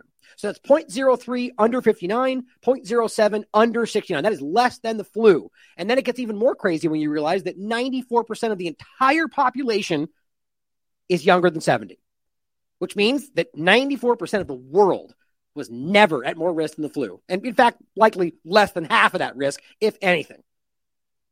But that doesn't matter, apparently, because we don't trust the science now. Is that how that works? Well, let's also point out the British Medical Journal has made it very clear that the mandates, in particular for the least needing of these, the 18 to 29s, I guess even younger is less needing, but they argued, or they proved with their research, that to prevent one hospitalization over a 6-month period, they estimated you needed 31,000 to over 42,000 young people between 18 and 29 to take 3 mRNA shots, 3 of them, to stop one hospitalization in just a 6-month period. That's it. And that they anticipate 18.5 serious adverse events, death, hospitalization, serious disability. That's why they called it a net harm. A net harm. We also know, as Dr. Peter McCullough has exposed, that these things are dangerous for a multitude of reasons. They continue to promote the spike protein. They lied about that. They knew that. The spike protein is neurotoxic and it impairs DNA. It impairs DNA repair mechanisms. They lied about that. The mRNA vaccines potentially cause increased risks of diseases, cancers. We're literally watching that explode right now, and they're baffled by it. It's everywhere, guys. It's unbelievable. And I've shown every one of these more than once. He's right. They were never working. We've been lied to aggressively about everything. Now, here's Pierre Corey, Dr. Pierre Corey, telling you same thing. Nobody was benefiting from these. Nobody. We need to start being real about this. A strain for my profession, and in some ways even society. It's literally a society that's been corrupted by forces and nobody realizes. We sit in these little bubbles, we read our New York Times, and we think everything's going as according to plan. Right. You know, we even have my colleague over there who says that we saved 1 million lives with these vaccines. That is utter and complete nonsense. Nonsense. And even if you don't think so, ask yourself how they even come to these numbers. I mean, you listen to even them, they'll say they 10 million, 1 million, 500,000, all sorts of different numbers. The point is it's a complete guess because every metric you might use to do that is complete assumption. How do you know they got saved by it? How do you know what would have happened if they didn't? It's complete assumption, and it's inherent on that we know these things are X, Y, and Z, therefore, and that's based on things we've proven aren't even true. These vaccines saved no one. Across the world, the most highly vaccinated countries had the worst case fatality rates. Every time you hear data on vaccine injuries, you always have to multiply it by a huge factor. And yet, even without that underreporting factor, it was truly concerning. The history of regulatory behavior of agencies is when you launch a new product or a new intervention and a death is reported, the traditional stance is you assume that it's related until proven otherwise. And I heard out of the mouths of public health leaders saying the opposite. And they know that.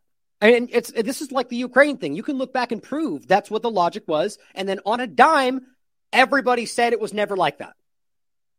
What else do you call that? Mass psychosis? Or it's just mind-blowing, right? But same thing with Ukraine. Oh, no, there's Nazis and it's all dangerous and it's getting bad. And then on a dime after February, it's like, what do you mean? There's no such thing. You guys are liars. You know, again, this kind of speaks to a large. By the way, Gavin, who I referenced that great video recently, I'm going to try to get him to do some stuff for T-Lab. I really like what he did there, and he really highlights there that this is overlapping with some like CIA level kind of breakdown techniques. One of which is to drive you into the one of the phases they call Alice in Wonderland phase, if I remember correctly, which is to push things that are not just different, but like unexplainable, weird, uncomfortable, like all the things we're dealing with right now, or like literally going, you're wrong about something that you're proving in real time. It puts you in a position where you just don't know what to do. It makes people break. They're not related. It's all uncredible. I mean, we have baby formula, which kills a couple of babies and the entire product is removed from the market. You have a faulty muffler on a car and they recall 300,000 cars. And here you have all of these deaths being reported and nobody's doing anything. I've never been more terrified in my life. We have an explosion in autism, which is totally coincident and correlates with the explosion in the schedule. And I'll tell you, my colleagues here, they're going to say there's no evidence to show that there's any link with autism and the vaccines. That is nonsense. Right. And you could argue that it's not proven. I disagree with that. But there's obviously a mountain of evidence that links it. And they've even actually admitted that. One of the closest we've gotten to admission is the argument that there is a link, but it's not necessarily always connected. And that came from the government. And now it's just gone full blowback in the other direction because we're in this madness about vaccines right now. But it's unbelievable. Here's Ben M. from U.S. Mortality pointing out a new German comparison study between COVID-19 unvaccinated and vaccinated reveals, can you guess what it reveals? Vaccinated got COVID-19 18+% more often. Now, remember when we were proving that in 2021 using the UK data over and over and over until they censored it? What else do we need to do to get this stuff out? No protection against severe disease. Vaccinated have 2 times more chronic problems after vaccination. Menstruation in vaccinated women stop 4 times more often than the unvaccinated, even for vulnerable, no benefit visible. This is a real study. No, just another study. The point is that there's enough out there. The body of evidence is not just slanted; it is falling over the cliff in the direction that we've been lied to. Chief Nerd points out the new Cedars-Sinai study finds heart attack deaths are up nearly 30% in people 25 to 44. Well, we just saw the net harm discussion. That was exactly the right age where they said that was going to cause. Well, there you go. Peer-reviewed science backing this up even then. But nobody cares in this discussion other than the independent media. But it's everywhere we're seeing this. COVID vaccine injuries points out Japan's health ministry has admitted. This is now, I think, the 3rd or 4th example around the world where they've openly admitted without question that this is a 14-year-old girl and their death was undeniably related directly to the injection. So if we can begin to show these cases, then it opens this door to the reality that a hell of a lot more of them are connected, which we know. But the average person needs this kind of slow march. 45 hours after vaccination, she was confirmed dead. Autopsy confirmed her lungs, liver, heart, and other organs were inflamed, which is exactly what we're seeing. She developed a fever 1 day after the 3rd dose. After going to bed, she awoke temporarily and complained of breathing difficulties. The next day, she noticed she had stopped breathing. An expert committee of the Ministry of Health, Labor and Welfare determined that the arrhythmia was most likely caused by myocarditis or myopericarditis as a development of the vaccine. Pretty wild. Now, I really think this is important. Dr. Ben Tapper makes a good analogy here. He says, if I told you that my child was injured in a car accident, you'd be compassionate and worried. Now, you wouldn't be like, are you sure? Maybe it was something else. If I told you, that was me adding that. He says, if I told you it was because the brakes failed, well, you'd be shocked and appalled.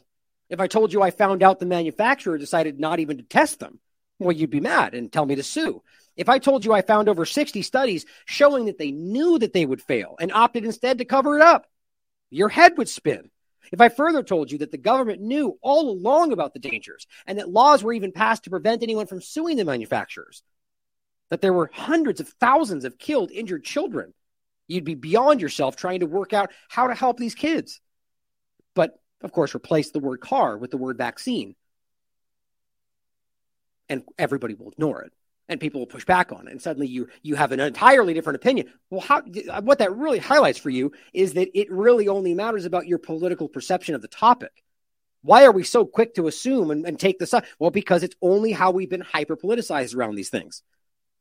He writes, think about it because this is the truth. Millions of parents are fighting each day just to be heard. The evidence is beyond question. The vaccines are not properly tested, and hundreds of studies show the connection between vaccines and serious injuries, including seizures, neurological damage, Guillain-Barré syndrome, and death. This is besides the high rate of life-threatening allergies, asthma, cancer, and chronic ailments amongst vaccinated children. Where are all the recalls? Where's the demand for answers? Where's the public outrage? The alternative media is the only place where this information can be found because the truth is being suppressed. So you're going to continue ignoring the warnings and the truth until your child is injured or killed? Educate before you vaccinate. I think that's really valid. And this is exactly why. This is, I think, a really important part that does not get enough attention, even now. Ozzy17's been really highlighting this recently. He said this is turning out to be a frequent event. Well, unfortunately, he didn't see this when we were screaming about it in 2020 and 2021, or rather specifically 2021, because it was a frequent event then, and it's only gotten worse. Chinese tennis star, 23 years old, collapses right in front of everybody. Second time in a matter of weeks that he has collapsed during a tennis tournament. Guys, there's something wrong. Yeah, another teen dies suddenly. Football player. They have no idea, or at least they say, we don't know. No, we're not. The family members have not said what's going on. Like, it's so strange to me how obvious it is that there's something wrong. Now, I guess you could argue that they're all on guard against anti-vaxxers, which it just falls hollow, man. That's so what you're worried that by acknowledging that, like, if you come out and say, like, look, there's only one way to look at this. If you think that somehow by admitting something will be used by anti-vaxxers, doesn't that imply that the answer is somehow indicative that it's something they think might be the case? Like if you came out and just said, oh, he, had an infection in his leg and he died. Well, then you'd probably say that because there's no reason that we might go, oh, right? So it's pretty clear to me that the reason these things don't get posted, in my opinion, is because it's myocarditis or a stroke or a heart attack. And people are going, well, there's no logical reason. And those people are going, they're afraid to be called anti-vaxxers, or maybe they don't believe it. And so they hide the story. That's just, I don't know if that's happening here, but we see this continue to happen. It's a very unnerving thing where we're having people drop dead, collapse, have heart attacks, drop in the middle of a game, more than we've ever seen in history. And every one of them just go, the whole article is the family's sad and everyone speaks up and it was a great person. He did this and everything and they'll be back tomorrow. And you get done, you're like, did they forget to write about what happened? Nobody in here even mentioned what happened or what they thought or what the paramedic said. That's glaringly obvious.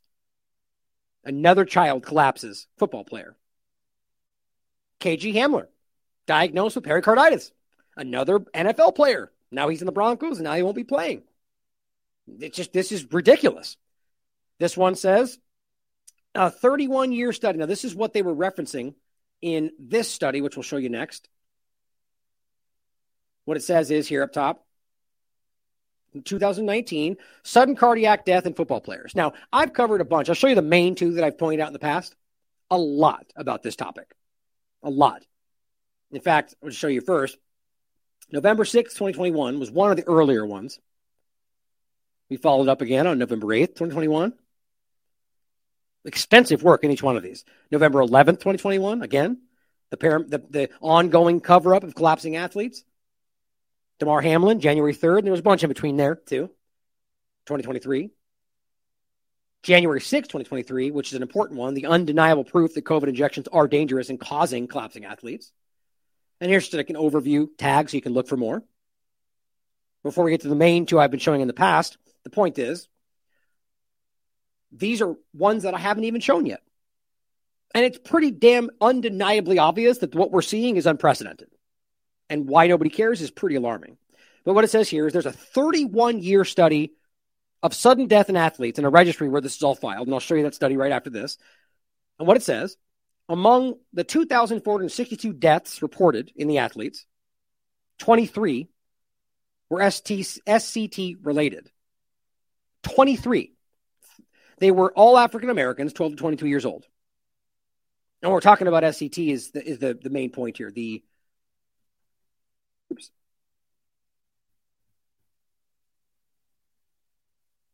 Oh, actually, hold on. That was the wrong. Here, the point was I had highlighted in here and I lost it for some reason. Here's the study. Let's go right to the study. Here's the point. Oh, actually, I have this highlighted. So this is the study they're referencing. And what it says here, and this is the registry is 31, but the point is this is the same information. But it says the registry over 27-year period using systemic identification and tracking strategies. And here's the study so you can see it for yourself. A sudden deaths in young competitive athletes. Analysis of 1,866 deaths in the United States, 1980 to 2006. What this was showing over here was one part of it, which is the sickle cell. That's what they were saying there was the part why it might be more indicative in African Americans. I forget what the highlighted part was in there, so I don't want to try to find it, but this is the crux of the point anyway. Here's what it says. A total of 1,866 athletes who died suddenly or survived cardiac arrest. And then at the age, I don't know, it's weird what that writes right there. It's 19 plus 6 years of age. For me, it's not even about the age in this point. It does matter. But for me, it's a general point. So over a 27-year period, 1,866 athletes were identified throughout the United States, just the U.S., from 1980 to 2006 in 38 different sports. Reports were less common during specifically 1980, 1993. I find that very important because you know what changed dramatically after 1986? Massive surge in injections. Well, really, the law changed in 86, and the surge went exponentially after that. So you would argue right about the early 90s was when this was becoming very clear that the increase had risen so much to where we're seeing an increase. Look at what we see. From 1994 forward, between that and 2006, well, they saw a 6% per year increase in collapsing athletes. What do you know? Almost a weird correlation there. But the main point for me, the highest number of events in a single year, 76. 76 athletes with an average of 66 per year. So we have a 27-year average of 66 deaths per year. Do you realize how many we've seen over just 2021 or even worse now? I mean, it's staggeringly more. It's unbelievable. What it says down here is in this national registry, the absolute number of cardiovascular sudden deaths in young U.S. athletes was somewhat higher than previous estimates, but relatively low nonetheless, with a rate of less than 100 per year. Here's another one, incident and causes of sudden death in U.S. college athletes. A different study. This one's from 2014. Here's what I highlighted. We assessed databases, including autopsy reports, from both the U.S. National Registry of Sudden Death in Athletes, the one we just looked at, and the National Collegiate Athletic Association. This one's even more. Over a 10-year study period, they saw 182 sudden deaths. 182. In 10 years. And then it says the 4,052,369 athlete participations in 30 sports over 10 years incurred mortality risks as follows. And it listed a couple of other things, suicide and so on. But documented cardiovascular disease, 1.2 in 100,000 athlete participation years, or 4 deaths a year. Down here, in college student athletes, the risk of sudden death due to cardiovascular disease is relatively low. Well, this brings us back to a site that has been roundly dismissed as conspiracy theory, but I still think is important to reference. Now, what's really important, sort of how all those people that were screaming that RFK said an anti-Semitic thing when they didn't even watch the video, they just went off what the New York Post said or whoever else was reporting incorrectly what he said. People have been arguing this site, this Good Sciencing website. Actually, let's do this. I don't have to scroll back down. Which I've been pointing out since the very beginning. Oh, dang it. They report it as fake news site that conflates everything with everything. And they just say, oh, they collapsed, therefore it's the injection. Well, it takes 10 seconds to look at this and very quickly realize it's the diametric opposite. Look, I was the first to say a long time ago, and it was for a good reason, I think. And he was very clear about it. They really broadened out the scope. And the point is, in the beginning, it was very specific, and then they broadened out to other things. And they were very clear about that.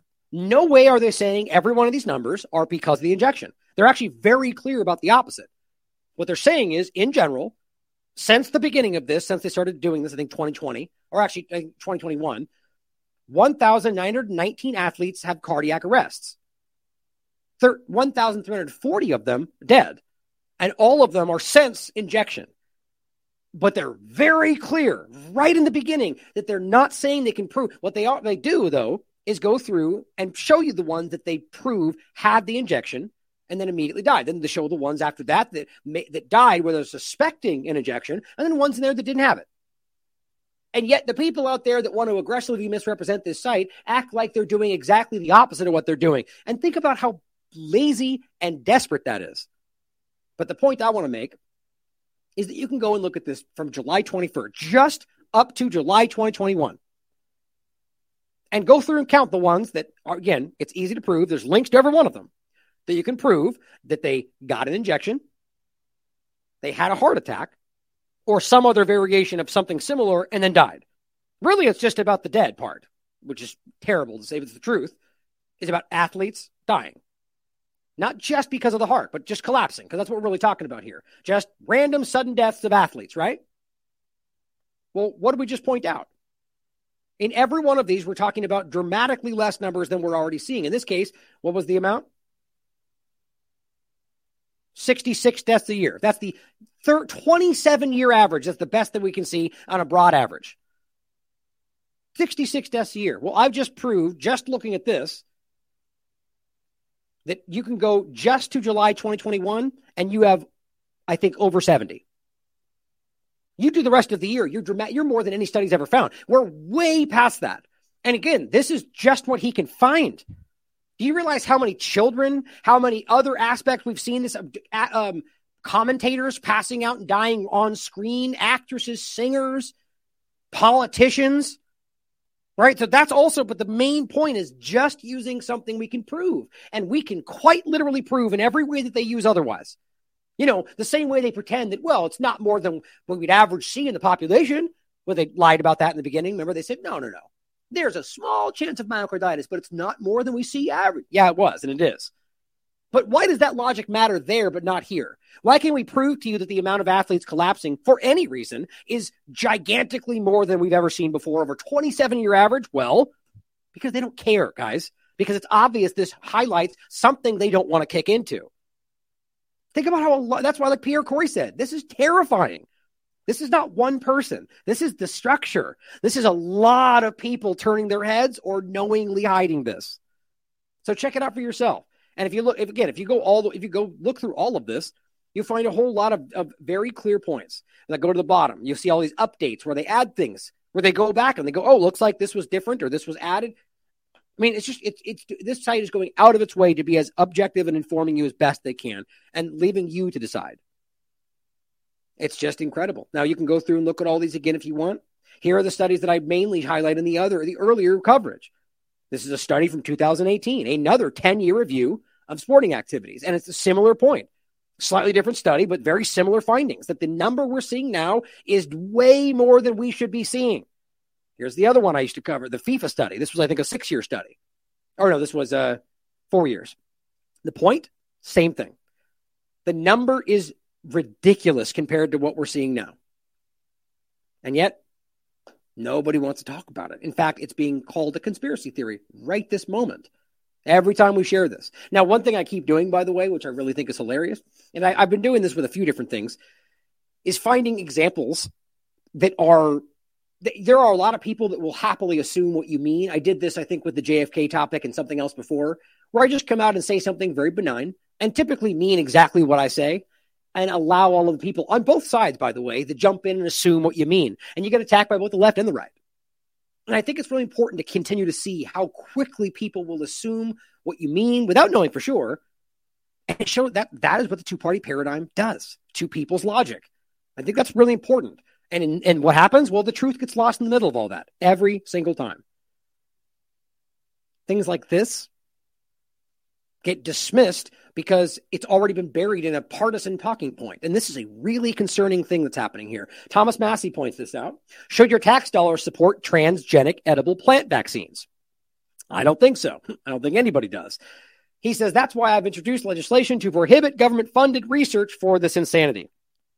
Which I was actually really frustrated by the fact that there's nothing that identifies where or how. I actually looked through everything he's introduced. I didn't see this, so I don't know if that's even not true. I'm not sure, but there's no link to anything, and it doesn't even show the HR number. I was kind of frustrated by that because I really wanted to show you the document, but nonetheless, let's just use that point to segue into what is actually happening, though. The reality that this is a real direction. That's why I played the clip in the beginning. Your body and the drug factories, right? Well, they're literally about to turn anything they can into an ability to either surreptitiously or on the surface give you something you don't want. Or rather, I would say that we shouldn't want. But here's an example from 2020. GMO tomatoes as edible COVID vaccines. Mexican scientists work to make it a reality, right? So what's funny is you look at the comments. There are even people in the comments right now that are calling him a conspiracy theorist. Despite we have real world evidence of them actively doing exactly that. That's what I keep pointing out. It's just broken, everything. People just can't think past their narratives in a lot of two-party illusion ways. But here's a study from 2020, edible vaccines, promises and challenges. I mean, it's a real thing. Here's actually this, I think I saw this from, was it Key and Bexty? I forget who shared this, but this is from May 18th, 2021. And I think we've even shown this. Federal government invests $200 million to build an mRNA vaccine plant in Ontario. I mean, this is all coming your way, guys. They are leaning aggressively into the mRNA platform, right? This is just about vaccines, but the direction is overwhelmingly obvious as we keep showing you that it's already failed. Fauci wrote an article about how this entire platform direction didn't even address respiratory issues in respiratory viruses in general, which is all that we're talking about here. And yet they're still using the exact same platform going forward. I mean, I don't even know how you logically make sense of that. Maybe same thing, Alice in Wonderland scenario, right? They're trying to make people feel desperate, confused, uncomfortable to the point to where you just don't care anymore. Well, here's something I wrote back in 2015. Cannabis may already be genetically modified. The one point I want to read you from this, and by the way, this Food Inc. clip was about this topic is it's relevant to today. The idea of how they use the seeds and the wind would blow it into a farms next to them. And then they would say, well, now we own your farm. We have the patent to those seeds and they're growing in your property. And they would literally take the farm from them. Think about how related that is to today. Shutting down farms. I mean, pretty interesting, isn't it? Well, here's the point I want to read. Prairie Plant Systems, Inc. I've made this reference many times. I don't even know if it's a company anymore. But in 2015, they won the contract to mass produce medical marijuana in Canada. And has already begun production in 2015. And as I said then, this is a company whose primary objective, stated openly, is the genetic modification of plants to fulfill specific needs. Most currently at the time, plant-based pharmaceuticals. Think about that. At this time, I was terrified about that. I mean, how much you want to bet Canada, of all places, has already put out cannabis like this? Just a possibility. It's not hard to see, I said at the time, that the dangers of adding pharmaceutical traits to a plant that could potentially spread that trait without control, which is possibly what could happen, right? No one knows what the long-term effects of the cross-pollinating genes that are being played with will be, or how far they will spread. The possible negative effects of rampant single-generation genes, which is the Terminator seed, which is a real thing, and undesired pharmaceutical additions to plant life dramatically outweigh the possible good. This could create plants that cannot be reproduced while simultaneously being contaminated with undesired pharmaceutical effects. Altering the genes of the cannabis plant could hinder the desperate needs of future generations to provide sustenance and fuel. Hemp, obviously. Regrettably, this could have already taken place. According to the Huffington Post, Dr. Cassini from Rome has already begun her investigation. She wrote that Dr. Cassini has investigated the prospect of genetic modification, and in one sample, she tested that she found a trace of a substance often associated with genetically modified crops, strengthening concerns that some strains of cannabis had already been genetically modified. Terrifying. In her study entitled Investigations into the Hypothesis of Transgenic Cannabis, just published in the Journal of Forensic Sciences in 2015, Dr. Cassini raises the possibility that the substance is a contaminant, perhaps from a covered crop used to conceal the illegal cultivation. I mean, guys, if this was happening in 2015 with cannabis, I mean, God only knows what's already been done and how you're already being sold to you at Walmart. She believes that the contaminant in the cannabis plant, if not added through genetic modification, which it might have been, was simply cross-pollinated by being in the same vicinity as a surrounding crop that has already been contaminated. That, guys, is like the glyphosate discussion. That ship has sailed. If that happened, it's far too late now. That's why we need to get ahead of these things. Either way, the process has already begun. Dr. Cassini also points out that genetic modification of plants used to produce psychoactive drugs has already definitely happened. In 2015, research recently published in the academic journal Plant Biotechnology Journal demonstrated it was possible to genetically modify the morphine poppy to boost production of morphine-like substances from the plant by 15-30% dry weight. The point was it goes much beyond that. It goes into the discussions, and you should read more about the idea of possibly adding like a antidepressant factor to a plant. So you have a medicinal plant where you could eat it, and instead of taking a pill, you eat antidepressants. Well, what happens when that spreads? What happens if you're inadvertently eating antidepressants and that contradicts something else you're taking? Nobody thinks about this. The lack of informed consent is always present. It scares me. But this was long since been going on. Well, on a quick side note, another exact point of this in regard to transgenic efforts, in regard to genetically modified mosquitoes or anything else they've worked on, this is not a new story, as I said before, but it's recirculating. He says, isn't it a conspiracy? Hold on to your tinfoil hats because the unthinkable has happened almost a year ago. Yeah, in September of last year. Well, it's funny to me is that this, hey, as always, demonstrating my value. Guys, if you watch this channel, you knew about this in September of 2022. You know why? Because we covered it then. Flying vaccinators. March of 2021, in fact. That was before the study came out. But here's the study. Oh, actually, no, this was the one in March 2010. Researchers turned mosquitoes into flying vaccinators. 2010. It's not a new thing, guys. But here we cover the new thing. Flying vaccinators, a reality. You know why? Because in September of 2022, this is the study they're all pointing at right now. But a lot of these platforms are going, breaking news. They just did this. And I don't know why. I do know why, because it gets more attention, gets more clicks. Hey, and you know what? Maybe it's a good thing. Maybe it's getting more people to talk about it. I'm not begrudging that. But what I'm skeptical about is why this keeps happening. Right? Why we keep seeing this pop up in an interesting way as it's new. And even then, knowing that it's not even new in this sense, right? We know that it's been going on since 2010 or long before that. I find that very interesting. I just think we need to be on guard because I feel like we're being cowed along in a lot of really concerning ways that we can't even understand. And realize we just talked about the idea of Texas and Florida and the malaria. And all of a sudden we got weird cases popping up we've never seen before after they used genetic modified mosquitoes in these areas. I mean, there's another example I just saw I'm not going to get into today of another random example of a new thing we haven't seen in forever. And just at the very least, we should honestly ask whether these things might do that. And the fact that we're not even allowed to ask that question, or that if you ask, you're regarded as a ridiculous person, shows you how broken everything is because you know it's possible. We're working with genetic modification, and they'll admit to themselves that they don't know everything. Of course, it doesn't matter because you're crazy. Well, the other side of this is, as we keep telling you, they are absolutely and have been longer than we're willing to admit, been using mRNA injections in the food supply. As I think the Children's Health Defense exposed in regard to pork from 2018 forward.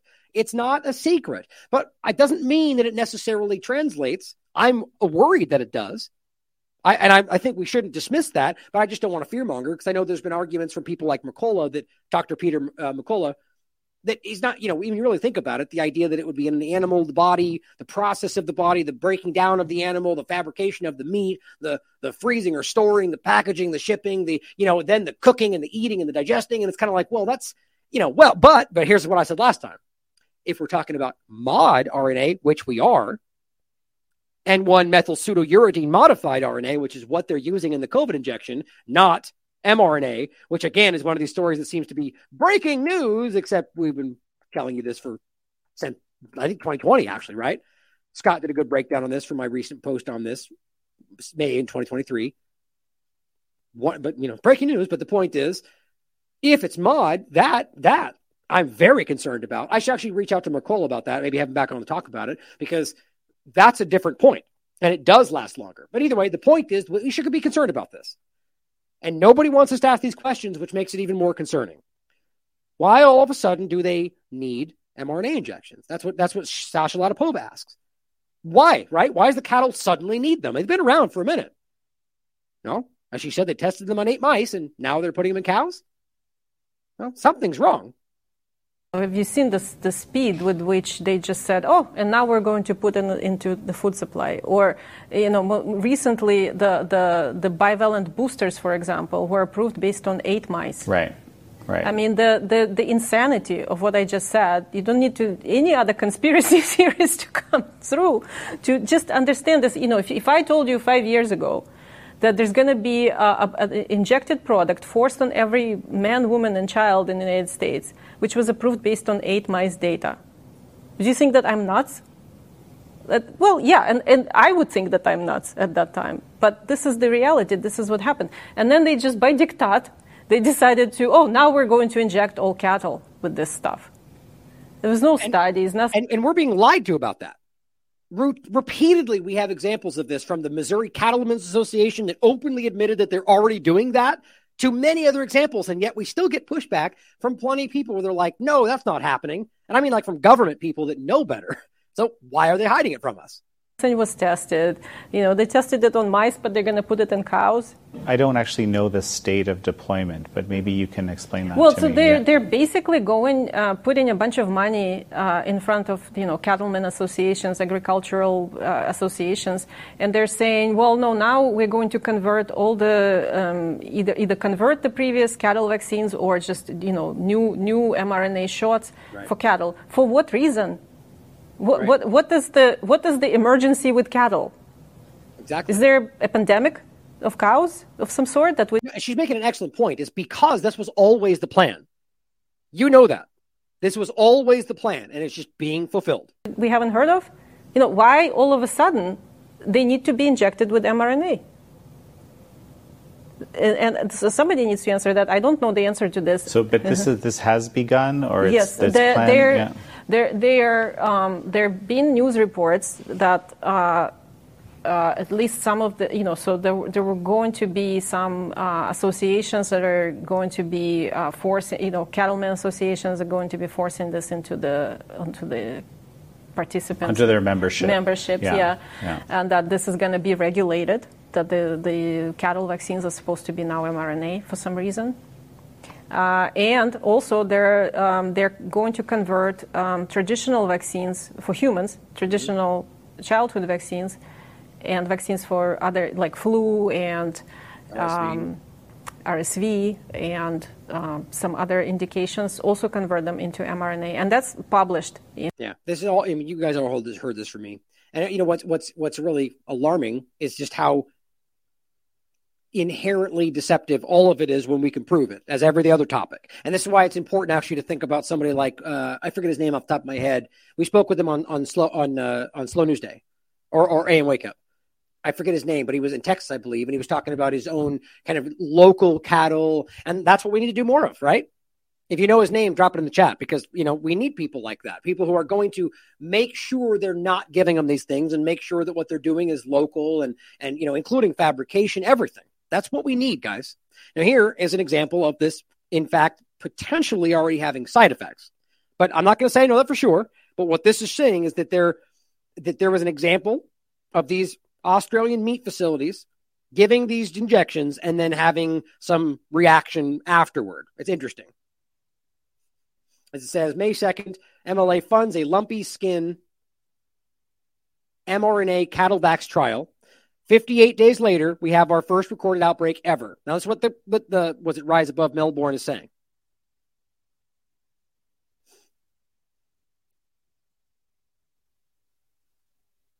So, I mean, what you're seeing for the podcast is just showing you this, where it's the post is saying that from the government, MLA funds our mRNA technology project to rapidly produce emergency animal disease vaccines. Indonesia suspends live cattle imports from 4 Australian facilities after lumpy skin was found. So think about how dumb that is. So they literally give them injections for, or in regard to mRNA, and it's on lumpy skin disease, and then they get exactly that. I mean, that's exactly what we're always pointing out. Here's what she says. That a small number of cattle that were shipped from Australia to Indonesia have tested positive, according to the Indonesian government, for the disease lumpy skin. It's important to note that this disease poses no risk to humans, but would certainly have significant ramifications for Australia's trade of not just live cattle, but all meat and beef exports. And that's not just to Indonesia, but to every country where we currently now trade our beef products.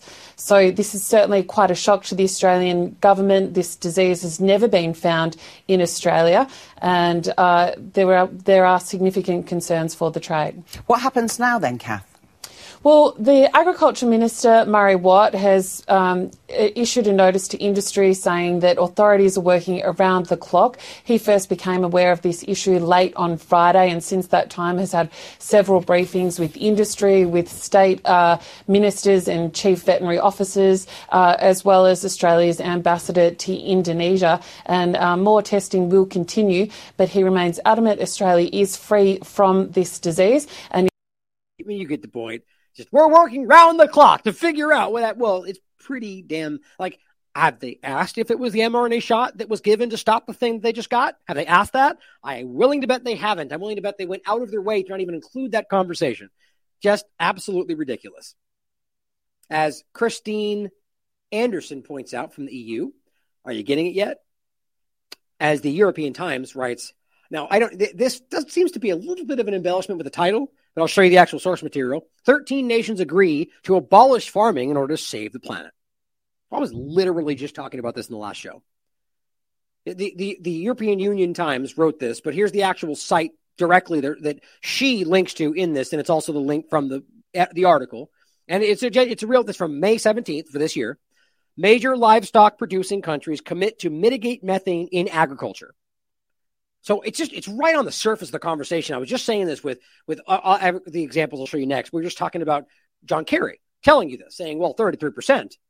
Weirdly enough, at the same time when the banks were discussing their 33% they don't want to apply, don't want to be given, right, where the banks are voting to not have to write down that they have it. What's the right way to frame it? The banks are voting that their carbon footprint shouldn't have to matter because X, Y, and Z. And that just so happened to be about 33%. And then they're over here going, but John Kerry told us on the record that the oil and gas companies did a study and they found out that the agriculture is the worst problem, 33%. Isn't that interesting? What a weird overlap that is. It's almost as if they went, don't put it on us, give it to agriculture. And the studies we did prove it. Just pathetically stupid. But overall, the point is they're all openly telling you, look, we're going to pull back on food. Now, I mean, this isn't just livestock. That's what this is focusing on. But they're talking about agriculture in general. And what they're trying to sell you on is a transition to something different, but they're not doing that. What they're doing is this. Dutch scheme to forcibly shut down thousands of farms. Well, have you already built the infrastructure? Have you already built some kind of green process that's going to supplement the food you're removing? No. And even if they did, it's seemingly clearly not working right now. So what are we pretending is happening here? You're not transitioning, you're just destroying.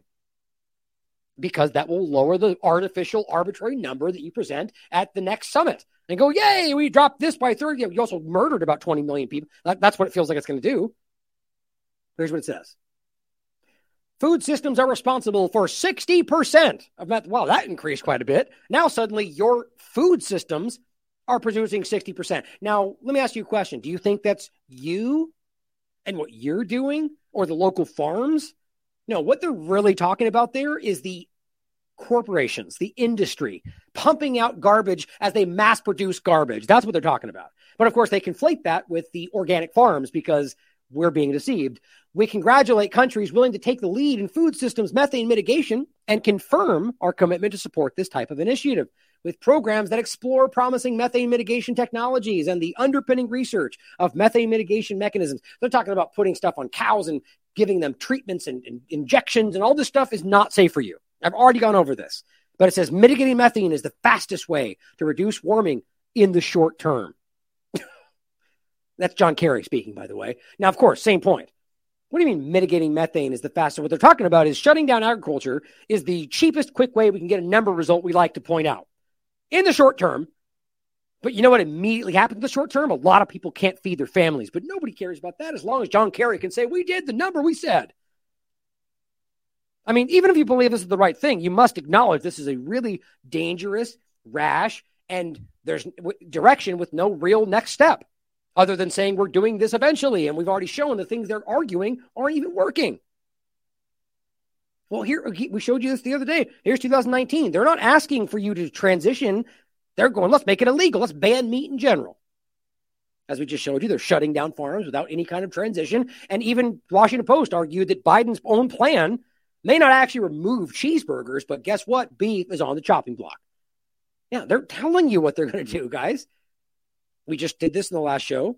We talked about the COVID discussion, Robert Kadlec, which I was actually just talking with Whitney about this. We're in the same point with this, I think, that it feels very suspicious. And ultimately, that Whitney pointed out that Fauci is basically a Kadlec toady, or whatever you want to call it, not to use Miss Toadie's word. But the point is that ultimately you can clearly see that this might, I actually asked, what do you think is going to get thrown to the bus? But ultimately, I just do not feel this honest. And her main point was, it feels like he's trying to couch this on vaccine research instead of gain of function. So you could argue that it was a mistake, kind of like I was saying in the show, but it was still for the right reasons, and we need to do it better, give us more funding and more, yes, like always. That's what I think too. But we talked about the tick discussion and vaccines to stop eating meat and all these things that they've talked about, right? And in fact, just in case you forgot, this is an important clip where he tells you this is one thing they could do. Two examples. So one is that people eat too much meat, right? And if they were to cut down on their consumption on meat, then it would actually really help the planet. But people are not willing to give up meat. Yeah, some people will be willing to, but other people, they may be willing to, but they have a weakness of will. They say, wow, this steak is just too juicy. I can't do it. I'm one of those, by the way. So, but so here's the thought, right? So it turns out that we know a lot about, we have these intolerance to, for example, I have milk intolerance. And some people are intolerant to crayfish. So possibly we can use human engineering to make it the case that we're intolerant to certain kinds of meat, to certain kinds of bovine proteins. And there's actually analogs of this in life. There's this thing called the Lone Star tick, where if it bites you, you'll become allergic to meat. I can sort of describe the mechanism. So that's something that we can do through human engineering. We can kind of possibly address really big world problems through human engineering.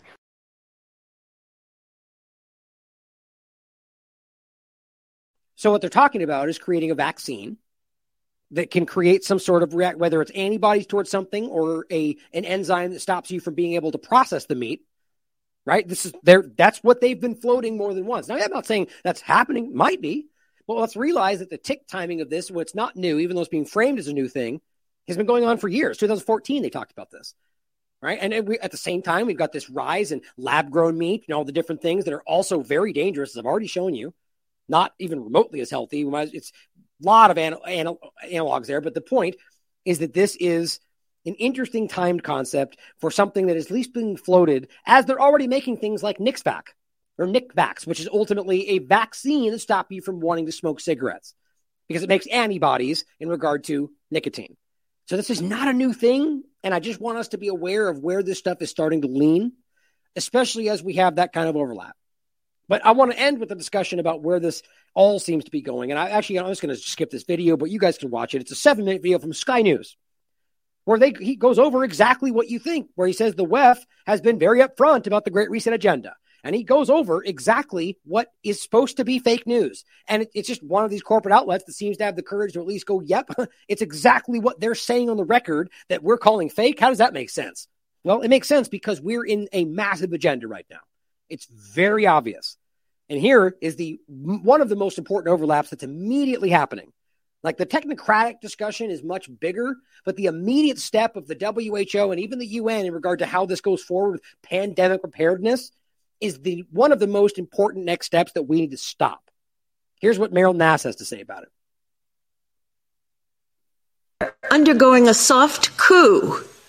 And the idea is to create a whole new set of laws and ignore the existing human rights laws and other laws under the pretext of pandemic preparedness and the biosecurity agenda.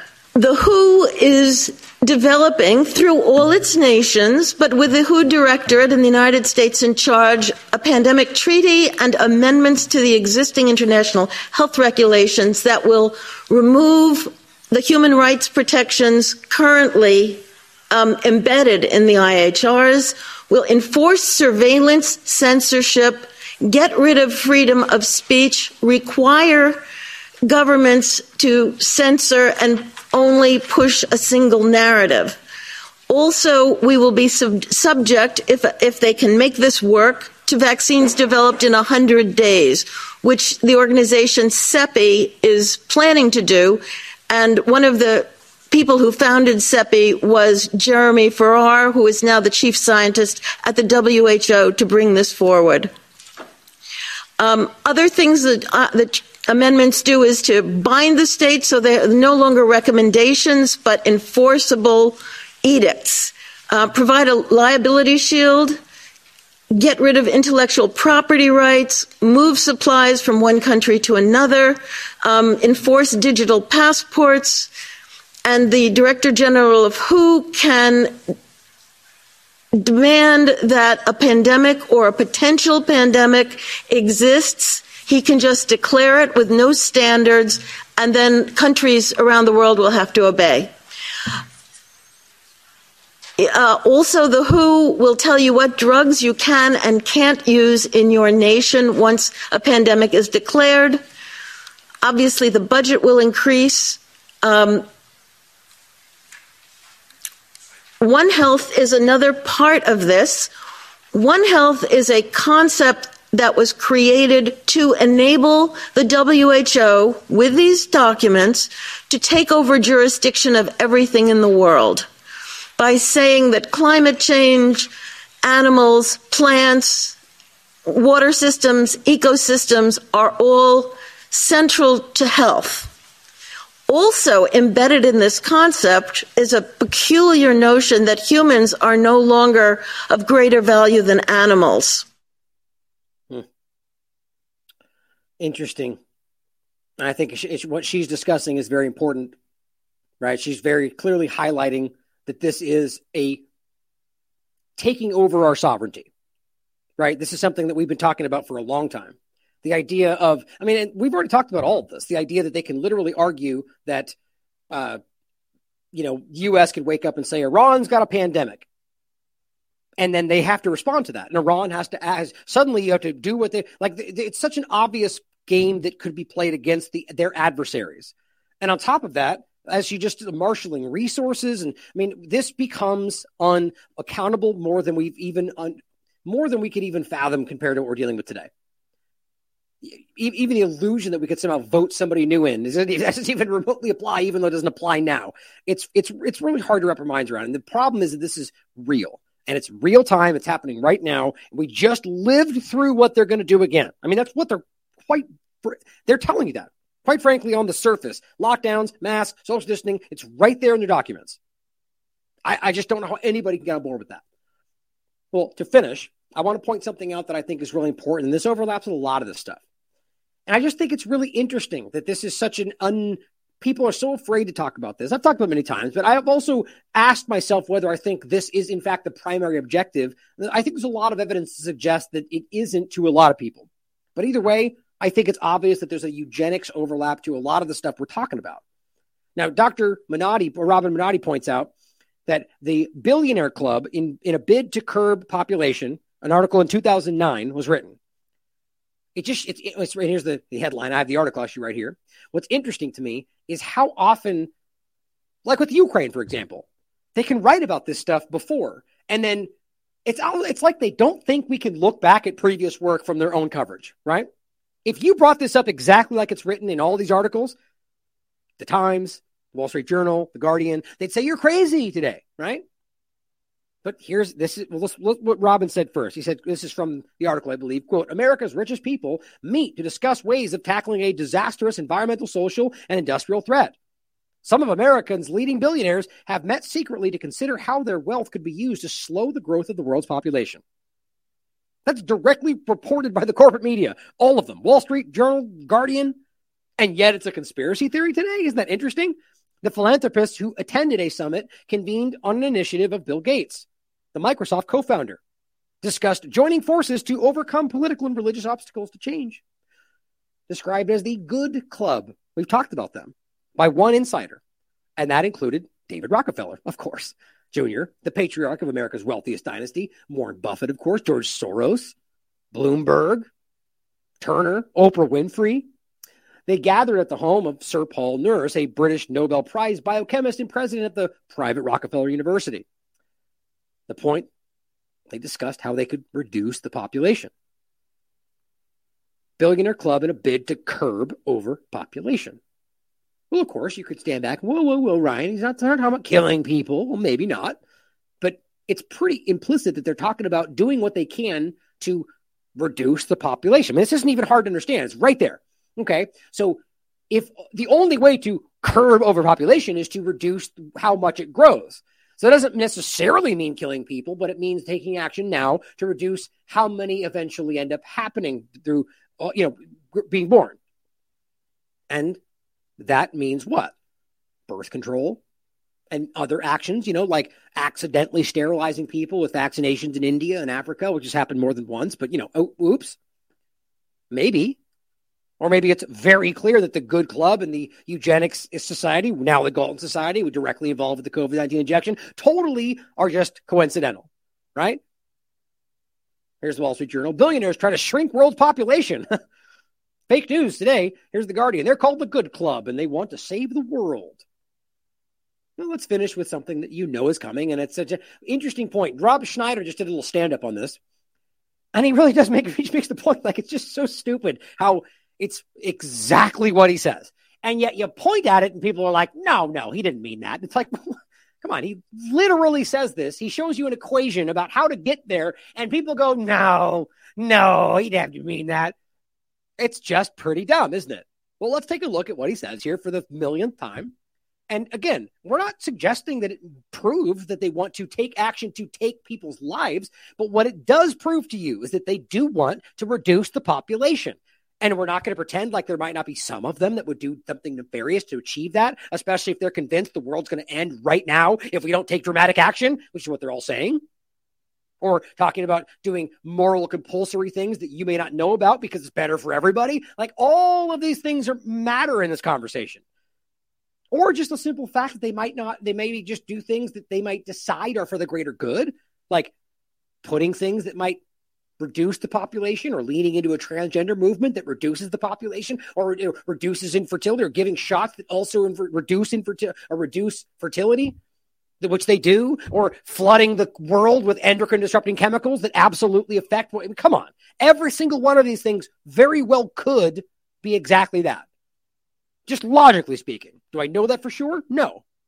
But for those that haven't heard it, let's listen to what he says. This equation has four factors, a little bit of multiplication. So you've got a thing on the left, CO2, that you want to get to 1 ton. It's an average about 5 tons. Now he's talking about carbon in the air. Everyone on the planet. And somehow we have to make changes that will bring that down to zero. To zero? See, this is the thing that Kerry said too. How are you? Zero means the planet dies. Zero means plants can't survive. So I don't even understand how they make this argument, but you guys can tell me if I'm wrong. It's been constantly going up. It's only various economic changes that have Well, I guess specifically we're saying emissions. So not zero carbon on the planet, but zero emissions, which, by the way, is quite frankly impossible because you are also you're breathing out carbon. So let's be real about this. What they mean by zero carbon emissions is no human life. Now, I'm not saying they mean that, but that's what that implies. Flattened it at all. So we have to go from rapidly rising to falling and falling all the way to zero. This equation has four factors, a little bit of multiplication. So you've got a thing on the left, CO2, that you want to get to zero. And that's going to be based on the number of people, the services each person's using on average, the energy on average for each service, and the CO2 being put out per unit of energy. Now, by the way, this is the posted TED Talk video. Just for those that are watching, this is not a clip.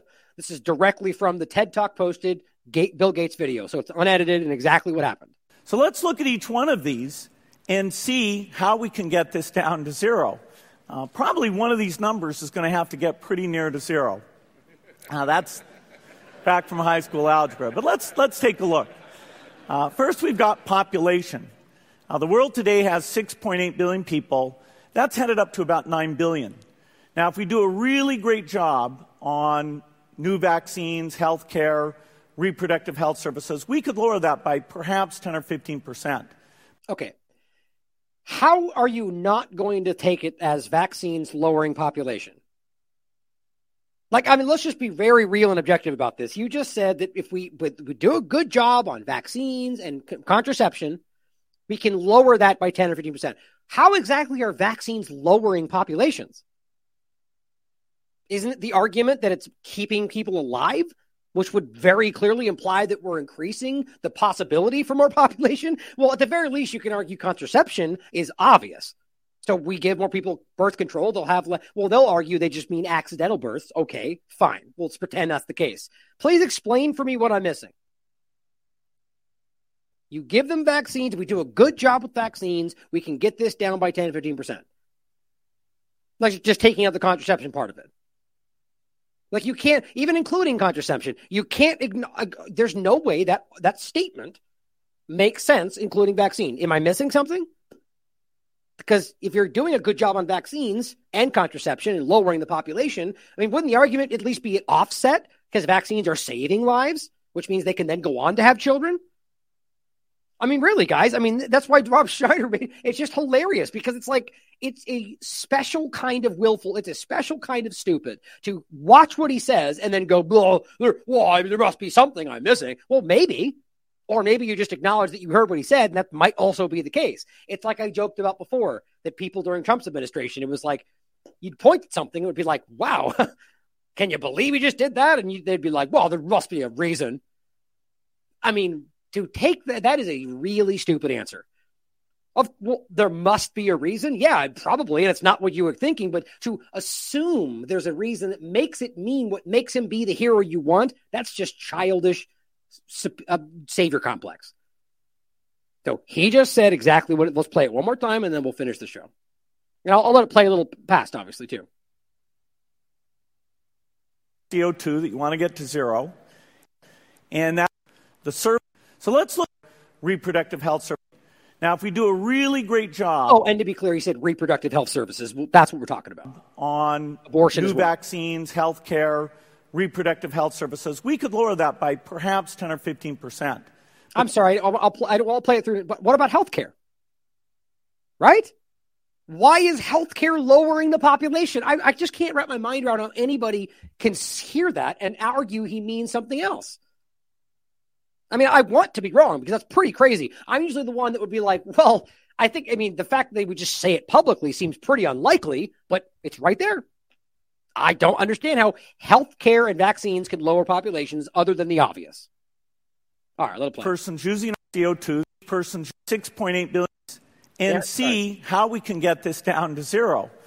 Probably one of these numbers is going to have to get pretty near to zero. That's back from high school algebra. But let's take a look. First, we've got population. The world today has 6.8 billion people. That's headed up to about 9 billion. Now, if we do a really great job on new vaccines, health care, reproductive health services, we could lower that by perhaps 10 or 15%. But there we see an increase of about 1.3. The second factor is the services we use. This encompasses... Right. Well, there's really no more to that, guys. It's pretty damn simple. Now, he goes on to point out the other point services. And, the point is, though, the population part of this seems to be pretty clear. We do a good job on vaccines, healthcare, and medical services. We can lower the population. You tell me what I'm missing. I want to be missing something, because that's pretty terrifying. And I've showed this before. It's not the first time. A lot of people have talked about it, but it always gets dismissed. You can see this is directly from the TED Talk, Innovating to Zero, Bill Gates. 4.4 million views. Finally, here's a video from Dennis Meadows from the Club of Rome, telling you verbatim that he wants to lower the population, and they might have to do it in a way that's uncomfortable. We got to do it in a civil way, because, either we'll have 1 billion people with freedom or 9 billion slaves. So let's do it now. These are real people And Bill Gates is equal in part of these same clubs. In one way or another, we are so far, globally, we are so far above the population and the consumption levels which can be supported by this planet that I wholeheartedly disagree with that. I think we can prove that's not true. I mean, people, I think, have proved the limits to growth discussion of that book itself. I think Matt Ehret's been talked about. The point is, I don't believe it's true. I think we've proven that's not true, and I think this is about creating false scarcity. In one way or another, it's going to come back down. So I don't hope to avoid that. I hope that it can occur in a civil way, and I mean civil in a special way, peaceful. Yeah, peaceful murder of people, peaceful depopulation. Peace doesn't mean that everybody's happy, but it means that conflict isn't solved through violence, through force, but rather in other ways. And so that's what I hope for. Well, there's actually your connection right there. Right. So we're not going to do it overtly and just be violent. We're going to surreptitiously that's what you read from it. I don't know if that's what he means, but you understand the main point is we need to remove 1/9 of the 8/9 of the population. That's what he's saying. Otherwise, we're all going to be in dire trouble. So, we got to do it in a civil way. Do what? Remove the population. It's very clear what he's saying. That we can, the planet can support something like 1 billion people, maybe 2 billion, depending on how much liberty and how much material consumption you want to have. If you want more liberty and more consumption, you have to have fewer people. Like these things are doled out by the government. These people are problematic. It's a nice word for it. But my opinion would be either he does. This is being put out by this person because he's part of the Club of Rome. I think there's an agenda here. I think you can easily prove that 1 billion people is not the limit of the planet. It's ridiculous. And on top of that, that you don't get liberty. Like this is what they're trying to almost make an argument that, liberty is far, we're not whatever, not 10 billion people. The point is that that's why you don't have liberty. It's not our fault. No liberty for you because you're too many people now. It's like, it's not their choice, guys. They don't get to dictate what you're allowed to do in your life. That's the illusion we live in.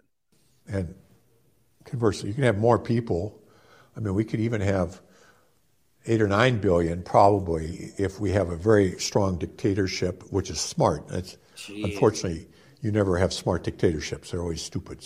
But this is an older video. If you had a smart dictatorship and a low standard of living, you can have it. But we want to have freedom and we want to have a high sentence. So we're going to have 1 billion people. And we're now at 7, so we have to get back down. Oh, no, I hope that this can be slow, relatively slow.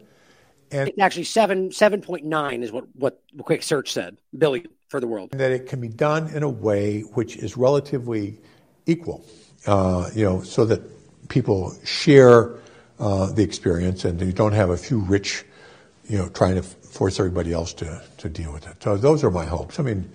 These are pretty pessimistic hopes, but that's... Now, to be clear, I am in no way suggesting this guy wants to hurt people or is suggesting that we kill people or any of that. I don't know. I don't know his intentions. But I think we just need to be real about what the implications are about what he just said. Like, he may just be benignly saying, yeah, that's just the reality with no intention to do anything about it. But there are people in positions of power that clearly are both maniacal and sociopathic enough to do so and have the ability and the wherewithal to carry it out. It's obvious. And this is the things that they believe. I think we need to think about stuff like that. It's not conspiracy theory to just be honest with yourself about what is very possible. Now, I want to finish today with a great clip. It's just a great clip. I think Dave Smith just kind of rails on this clip on the Bet David podcast. And really, it just kind of does. It's a great 6-minute rant. It's really, really good. And it just really kind of highlights, the illusion of everything. And how we're always being played by the two-party illusion and how it's everything. So I just want to end with this because I think it's a really powerful clip. So thank you for being here today, guys. I appreciate you always being here and supporting the platform. The work's important. It's never going to stop. We're going to keep working. Stay the course because I vividly see what we have accomplished. As much as it seems to get worse and worse, we are saving people and opening minds every single moment that we do this. So thank you for the support. I love you all. As always, question everything. Come to your own conclusions. Stay vigilant. And stuff, and they don't really, they were like babies when this was happening. They're babies now. Well, yeah, but they don't like remember it. I'm saying that you almost feel like the left just controls the broader culture. But this actually was not the case immediately following 9/11. The culture had a very right-wing mood to it. It was very much about like patriotism and hierarchy and military and go America, which was a natural response to being attacked, And it was very much like, and essentially the American people, as you mentioned, the highest approval ratings since we've been recording, presidential approval ratings, the American people gave George W. Bush a blank check to fight this war on terrorism. They go, you have whatever war you want, whatever action you want, whatever policy you want. If you want to grope us at the airports, if you want to torture people, enter the Patriot Act. You want to open Guantanamo Bay, the Patriot Act, the Department of Homeland Security being created, whatever you want. And he spent this blank check on 2 wars in Iraq and Afghanistan that led to the deaths of over 1 million people. And what we got for it in turn was our bravest young men blowing their brains out by the tens of thousands at the price tag of trillions of dollars, and the region completely destabilized anyway. Just nothing but, Lockheed Martin and Raytheon got a lot out of it. There's a whole bunch, if you look in Washington, D.C., there's a whole bunch of millionaires out there in Washington, D.C. who did very well off of it. I talked about this the other day, the zip codes with the highest incomes? Every crime, the zip code with the highest crime in every category. It doesn't matter, burglary, you're talking about murder, everything, the highest, number one, is D.C., but the city also with the most people making over $200,000 a year is D.C. And all of them are making it because they're in some way politically in the entire connected. country, including New York, including L.A., Newport Beach, Miami. DC's number one, most people making over $200,000 per year. So, but anyway, just to my point, so then after, and of course now this is what we get out of George W. Bush's blank check, and then on top of that, his presidency ends with the worst financial crash in 100 years. So it was just it was so obvious. So, and this is why Barack Obama is elected, because he was the most anti-George W. Bush thing that people could think of, right? And then Obama comes in and continues all of the Bush policies after running on, I'm going to repeal all of these policies. And then, look, there was a pivot. It was in 2012. Okay, it was when Obama was running for re-election. And what did Obama come out and say for his re-election campaign? Did he come out and say, hey, look, remember I told you I would close Guantanamo Bay? And I did it. No, he couldn't say that. Did he say I ended the war in Iraq? No, he couldn't say that. Did he say we're not torturing people anymore? Did he say we're not dropping bombs? No, in fact, by this point in 2012, not only had Obama continued the war in Iraq and Afghanistan, he had also launched a stupid regime change war in Libya. He was starting to fund a civil war in Syria. And he had the drone bomb campaigns in Yemen and Pakistan. So what did he say? He's got this base of liberals who he hasn't done anything that he promised. So what did he say? I'm for gay marriage. I'm the first president who's ever been for gay marriage. And they put the White House up with the pride flag colors. And if you go look at this was a concerted effort from the top. You can go look. There are these nexus charts where you can map out words in major publications. I'm not talking about mom and pop news outlets. I'm talking about the New York Times, the Washington Post, like the big dogs. Go track how many times the word racism was mentioned. And around 2012, it shoots up. Social justice shoots up. Transgenderism shoots up. White privilege shoots up. This was forced on the American people. Why are we having these conversations now? No, the people did not wake up one day and decide we want to have a national conversation about chicks with dicks. That didn't happen. This wasn't an organic movement. It was all of the most powerful people decided this is what we're going to talk about. And why was that? Because it's the perfect look. When you're failing on policy, you pivot to a culture war. You pit people against each other, so they're fighting each other. We had in this country, we had an Occupy Wall Street movement where leftists were standing outside of big banks screaming, "We are the 99%." Right-wingers had a populist movement called the Tea Party, where they were outraged about the bailouts of big banks, unsustainable debt, government spending. They don't like that. That's not what the powers that be like. You're getting too close. Look, they like you fighting about issues like abortion. Now, I'm not saying abortion isn't a very important issue. It's a very important issue. But us fighting about that issue doesn't scare anyone at the Federal Reserve. It doesn't scare anyone in the CIA. They don't care if you fight about that issue. They love you fighting over transgender bathrooms. Yep. They have and you can see this every day. They're stoking this culture war because they have to distract from the fact that they completely failed on everything else, that everything in the 20th century so far for America, politically speaking, has been a disaster. It's like distracting people with a submarine. Huh? They distract you with the submarine, but all the issues are stories going like on that, as well. they love stories like that. CNN loves an airplane crashing. They love something where it'll get clicks and no powerful people will be upset about it. If they actually loved real stories that just got clicks, there's a lot of stories that get clicked. They've been passing them up for years. It's part of the reason why shows like this, shows like Joe Rogan, are taken off, because they can run stories. Hey, do you think that like people getting vaccine injured is not a story that would generate a lot of views for CNN? The vaccine that the government just mandated has hurt all of these people. That's a huge story. Why won't they run it?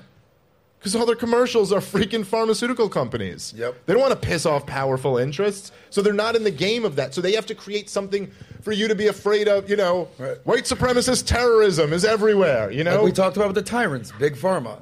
Oh yeah, right? We say this. We talk about this on podcasts all the time, right, Pat? There's 2 countries in the world. That rant was. Listen, I'm still on that. That was amazing. Man. That was. Make some noise for Dave, man. I was unbelievable on what you just said there. Thank you. You know.